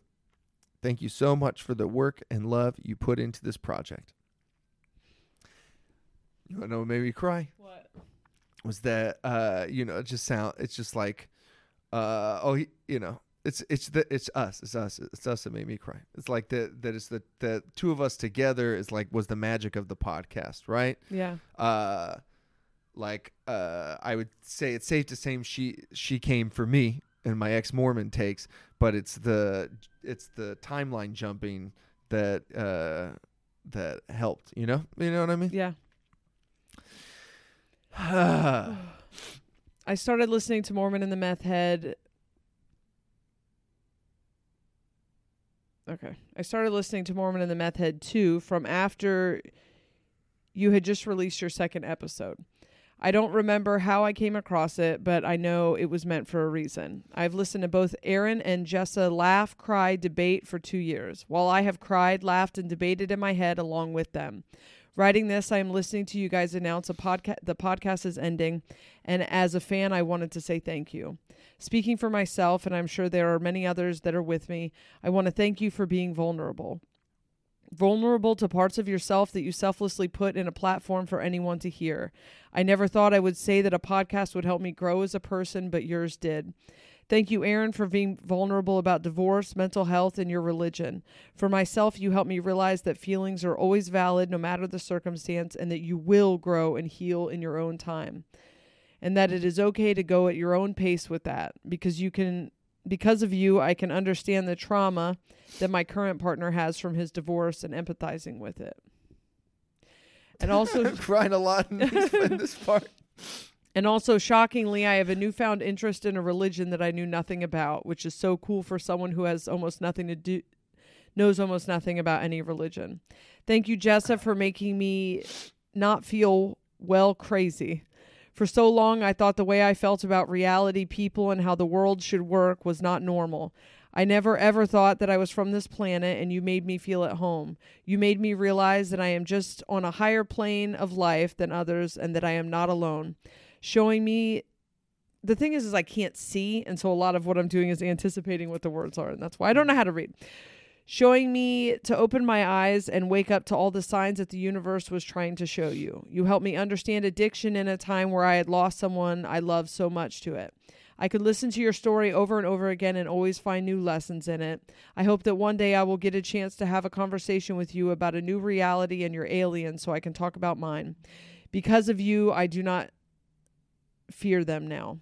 In this episode, Aaron thanks Jessa for showing him that he is lovable, and I now want to return that thank you.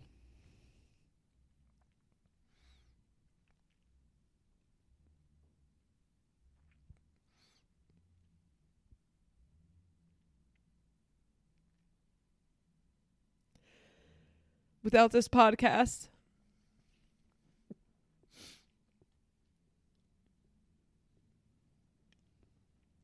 I would have never felt lovable to myself. I would never have accepted parts of myself that I now flaunt. Your podcast changed me, and I thank you. Isn't this a great idea? No. I love it.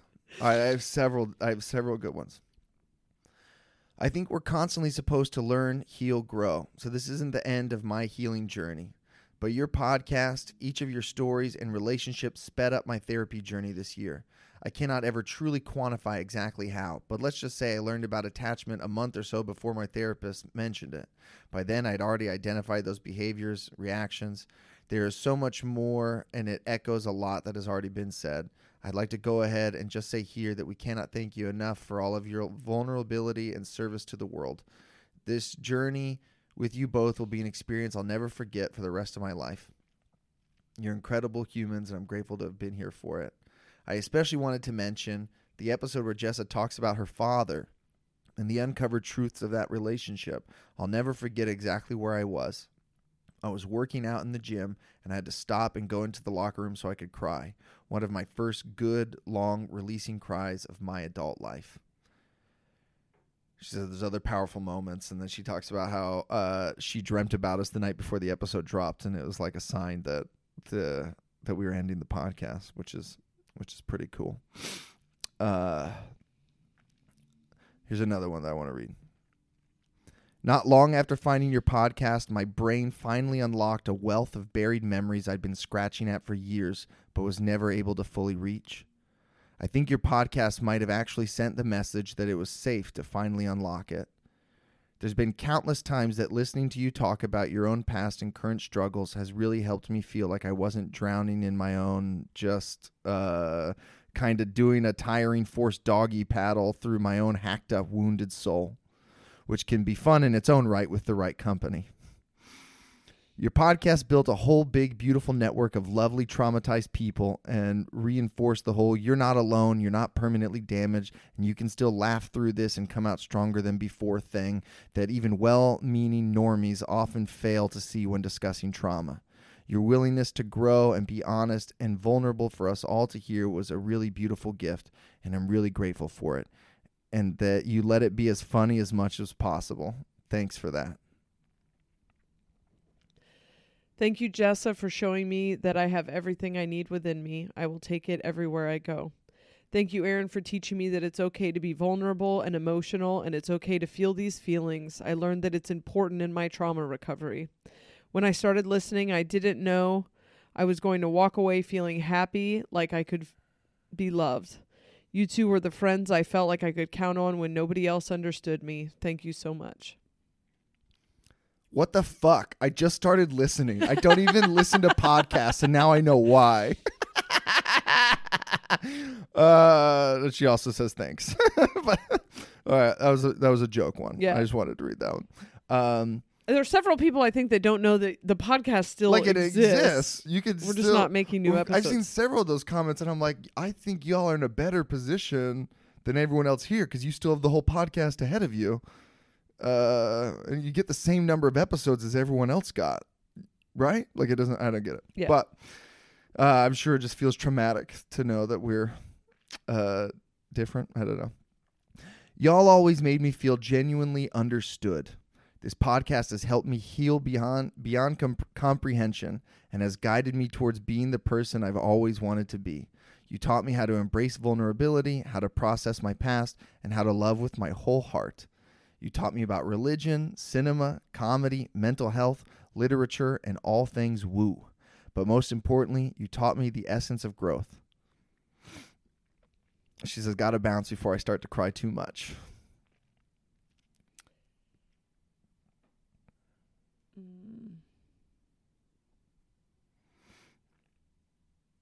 As a recovering addict and someone who is recovering from the unbalanced duality, which is Christian thought, this podcast was super relatable. I was able to share it with my sponsee. Is that? Sponsee. It's a person you sponsor. Oh, okay. As well. And he seemed like a blend of Aaron and Jessa. And we got to see you at Wise Guys in Salt Lake City. I can't wait to catch up. I only started listening a couple months ago as well. I relate a lot to Jessa with the spiritual paranormal experiences. My psychotic break was a little more Gnosticism/Hindu flavored, but I've had some alien experiences as well, but those were negative. Hope to see you guys perform again at some point. And on Judgment Day, when you guys are asked what you gave the world, you can say a sick-ass podcast that changed how people view vulnerability and the phrase get fucked. Love y'all. Why did that one make me cry? I just feel like I did something good, and it feels God, it's gonna be hard to ever follow this up with any. Like, what else will I do? Where I feel like I'm making a difference, where I feel like I'm doing a good thing. This past year, my life fell apart, and so much growth has come from this podcast for me. We all love you guys so much. Thank you for creating this space for all of us to learn and grow. I listened to the pilot in late August after Jessa was on Dr. Drew, and I needed more. Then managed to hit the double jackpot with the two of y'all. Blew through all the content, ending up being up to date and waiting each week for new episodes by mid-September. Probably still wouldn't have been able to savor them even if I had known how soon I wouldn't have new ones. So the changes I've experienced have been hella concentrated. My heart and brain have been cracked so much further open in the past 100 days when I felt too open already. But it's been what cemented for me the understanding that, in fact, the only way to go is further open. Where's the one or the guy who listened in his concrete truck? It's like he cried. He said he just like listened to it all. Maybe that was on our Patreon thing, which is also where the flesh-eating disease one is, which I really wanted to read the phrase. The phrase flesh-eating disease.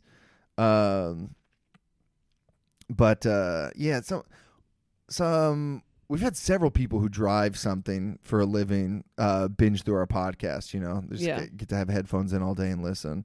And I read one that was like, I just cried and cried, which isn't a great thing to do when you're driving a huge piece of equipment. But God, I like you guys.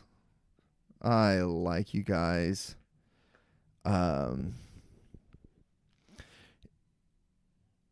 This year, I entered into the first healthy relationship of my adult life. I've begun to release some of my Catholic upbringing in favor of an energy-based understanding of the world. Shout out Soberish. I'm very close to completing a short film about teenage mental illness that has been traumatic as fuck to revisit in the production process, but I'm really excited to have made it. And Aaron, I'm going to send you a link when I'm done in case you want to watch it. Do it! Most importantly, I read Psychopath Free by Jackson Mackenzie and realized that what I thought was my complete inability to connect with people is normal is actually wounding from a relationship with a very abnormal person at a very young age. So thank you both so much for sharing this journey with us. I'm looking forward to continuing to support your future artistic endeavors.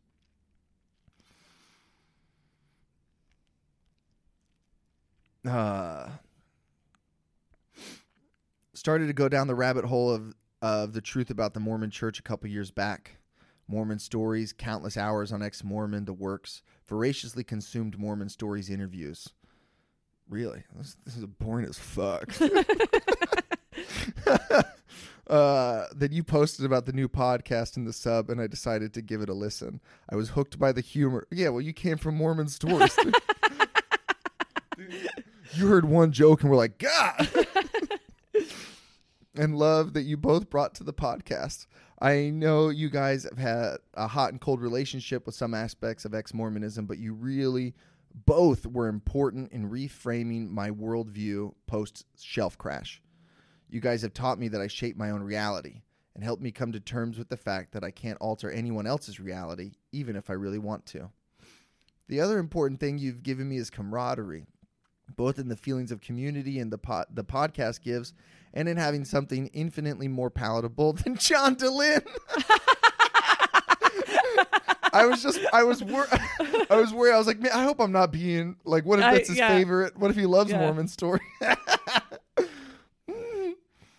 That I could share with people to give them insight on my background in a way that they will enjoy. What if our tagline was like an enjoyable? What if John DeLynn was enjoyable, palatable?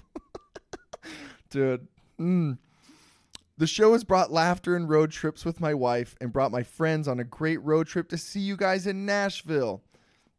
The live streams have been fun. Hopefully I haven't tried to crack too many jokes or pitch too many ideas. Not at all, my man.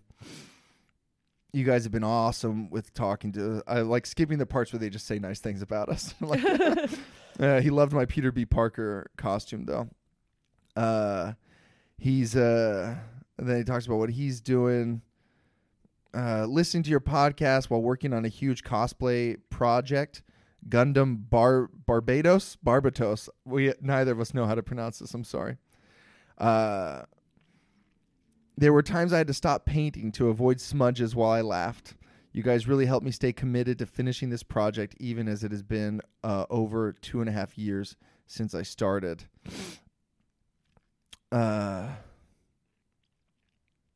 These are all every single one is good. Okay. Here, I've been reading too much. Do you want to read Chelsea's? I don't even know where you're. No, I mean putting it I'll at this hand you point. my phone. Okay. This is Chelsea's is right there. Okay, so I've loved your podcasts. I want to claim myself as an OGer. I think I found you when you only had 8 episodes out. That's neither here nor there. You asked for transformation stories. Long story short, in February of this year, my husband contracted the super rare flesh-eating bacteria, went into septic shock, all of his organs shut down, and he was on life support and given a 5% chance of survival. He survived. We spent 2 months in the hospital, and quite honestly, our lives are still not back to the new normal. As a result of all the blood pressure meds and organ failure, he ended up losing his right arm, and very recently we made the tough decision to amputate his right leg as it was not healing. This year changed me, obviously. It opened me up and made me vulnerable. I had never cried in front of anyone before, and suddenly I was crying in front of everyone I knew. To survive, I had to bear the darkest parts of my soul, my deepest fears and insecurities, and it made me realize that if something isn't serving you, you can cut it off, even if it's a leg.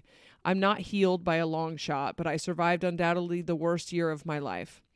If I can survive this year, I can fully believe I can survive anything. I'm just adding words that aren't there. Nothing said. I think I'm dyslexic is what it is. I know I said it was my eyes a few minutes ago, but I'm like, my eyes have actually been better since the mushrooms. But I found out recently when somebody was describing dyslexia, I thought it was reading backwards. And I was like, oh, I do that, where I start writing words and I write the end of the word first. Here's the last thing you'll learn on Mormon and Meth Head. Most of us are dyslexic. Anyway. Most of us? Conversations I've had about dyslexia recently, people are like, I do that. So, yeah. Anyway, that would have been nice to know in school. If I can survive this year, I fully believe I can survive anything. Nothing sounds as hard as what I have already endured. Cancer, bring it on. Death, ha, cute. Job loss, whatever. I just got a new one. All right, Depression. someone please knock on wood for Chelsea before. Been there, done that every day of my life. I am proud of you both, and I have loved the podcast and will follow you both wherever you go. Sidebar, Aaron, you should totally have a movie podcast. Okay, next. Yeah. No, I will. I'll do it.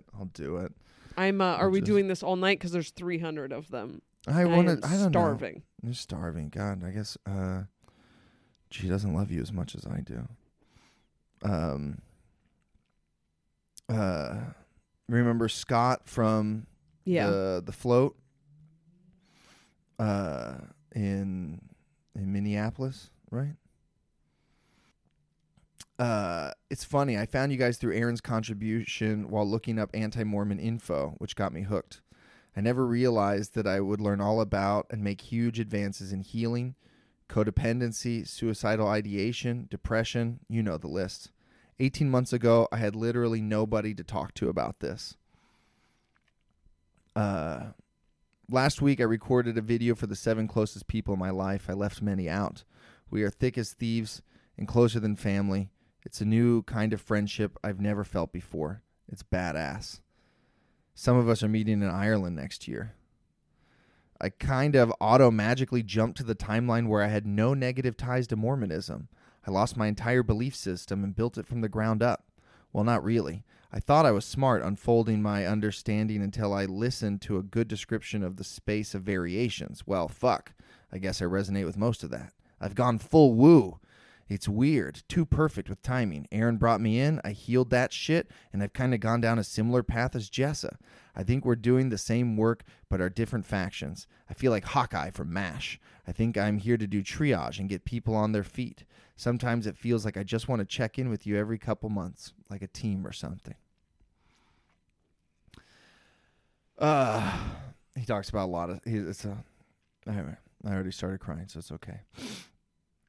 Wow, that triage thing is interesting because that was something that came up in the mushroom trip. Triage or Hawkeye? That we are in 2020 we are the triage team of people who will suddenly and traumatically wake up. Not we, as in you. We and my... He said he'd hug us if we ever saw us again. Here's the one. I love your show. Both of you have made the biggest impact on changing my mental health. I binged the first 24 episodes in about 3 days driving my dump truck. I was bawling my eyes out multiple times, not something I would advise. This podcast helped me realize the trauma I experienced wasn't my fault. It was due to my mother's dad being a piece of shit and her hating men because of it. Hearing you guys talk about your trauma helped me so much. I've never been happy. I hated myself. I've got myself into therapy after listening to you guys. Remember that bitch that said we were trying to replace people's therapist? Fuck off. Very happy for you, Lincoln. Very, very happy. Everyone should get into therapy. I've gotten myself into therapy after listening to you guys. I cannot express how much you guys have helped me. I had a tarot reading with Jessa that helped me so much. I genuinely feel forever grateful to you guys. Anyway, no, we don't have to. We can go get something to eat. But I'm happy. And it feels like it was meaningful, and it feels like, I mean, I said it from the beginning. I was like, people are going to like this, and this is going to help people. And I guess it's still surprising to see that it did. And it's nice to know I didn't just, tell the whole world about my masturbation habits for nothing. Although no one seemed to have brought up how that helped them. So no one was like, thanks for helping me understand my mommy fetish. But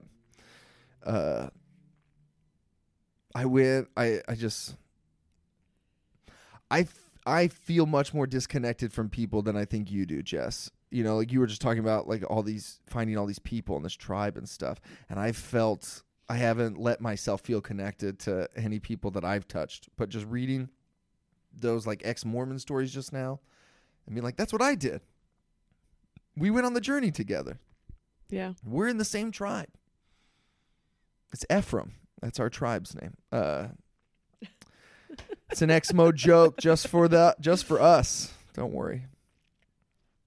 But I was scared to end. I don't know how to end. Next week's episode is something we recorded a long time ago, and knew back then that it would be the last episode that we played. And I think we might record an intro for it, but this or that might be the last time you hear us talk, like right now. I mean, but there's more episodes on Patreon that you guys can pay for. And fuck, good on us. Good on all of us, all of you. I mean, like every single one of us that is working on ourselves and becoming a better person and unlocking trauma and sorting through it. Good for us. Like, we break this chain of generational trauma and create a better generation behind us. And we're being happier. Like, look at us getting happier and finding new friends and finding out what we're supposed to do and who we're supposed to be and building our own houses. Good on all of you guys. Don't give us too much credit. We just talked about our own shit, and you guys worked through your own shit. Nobody healed me but me. Nobody healed Jessa but Jessa. Nobody healed you but you.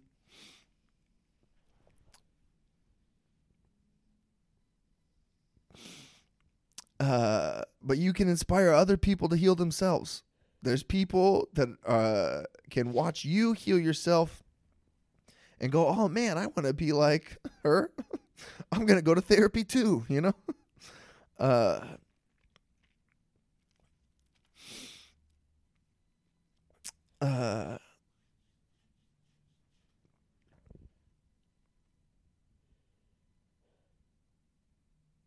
God, we should have I wish we were having like a big party on New Year's Eve together. I Like I wish know. everybody we were having a big Mormon and the Meth Head bash together. You said 20. You said I'm in a 9 year, right? I'm in Yep. a 9 bringing closure, and it's I thought about that as like we've gotten to the end here, and I'm like, oh, the podcast will end on the end of this year, the end of this Yeah. 9 year, whatever that. I just repeat whatever she says. I don't know, but she says it's about closing. It's about closure, and I feel like I wish I was closing this all out with you guys. I wish when you were listening to the last episode, I wish that we were all together hanging out. And I love you, and He'll maybe be in Atlanta in March. oh shit, I forgot about plugging shit like that. I'm definitely in Salem, Oregon, January 31st, and trying to book more gigs in that area for that weekend. And I'm trying to book a show at that same Relapse Theater in Atlanta for the first weekend of March.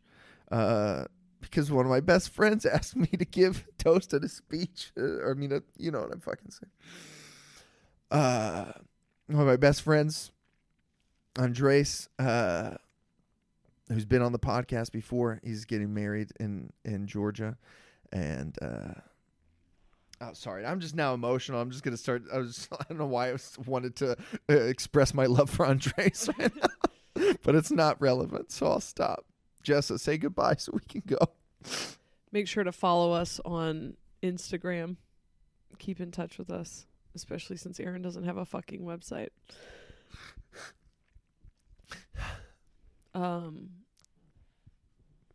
Thank you for doing this with me.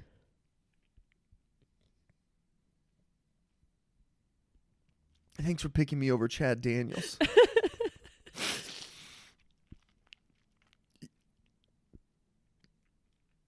This podcast would have sucked.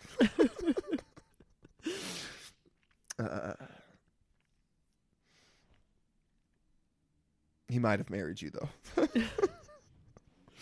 I don't think so. You're welcome, Jessa. Thanks for doing it with me. It's been great. I think you're going to have a fantastic new path. I just want to be happy. I just hope that I'm happy, and I'm ready. I'm really ready to be happy, and I hope everybody's happy.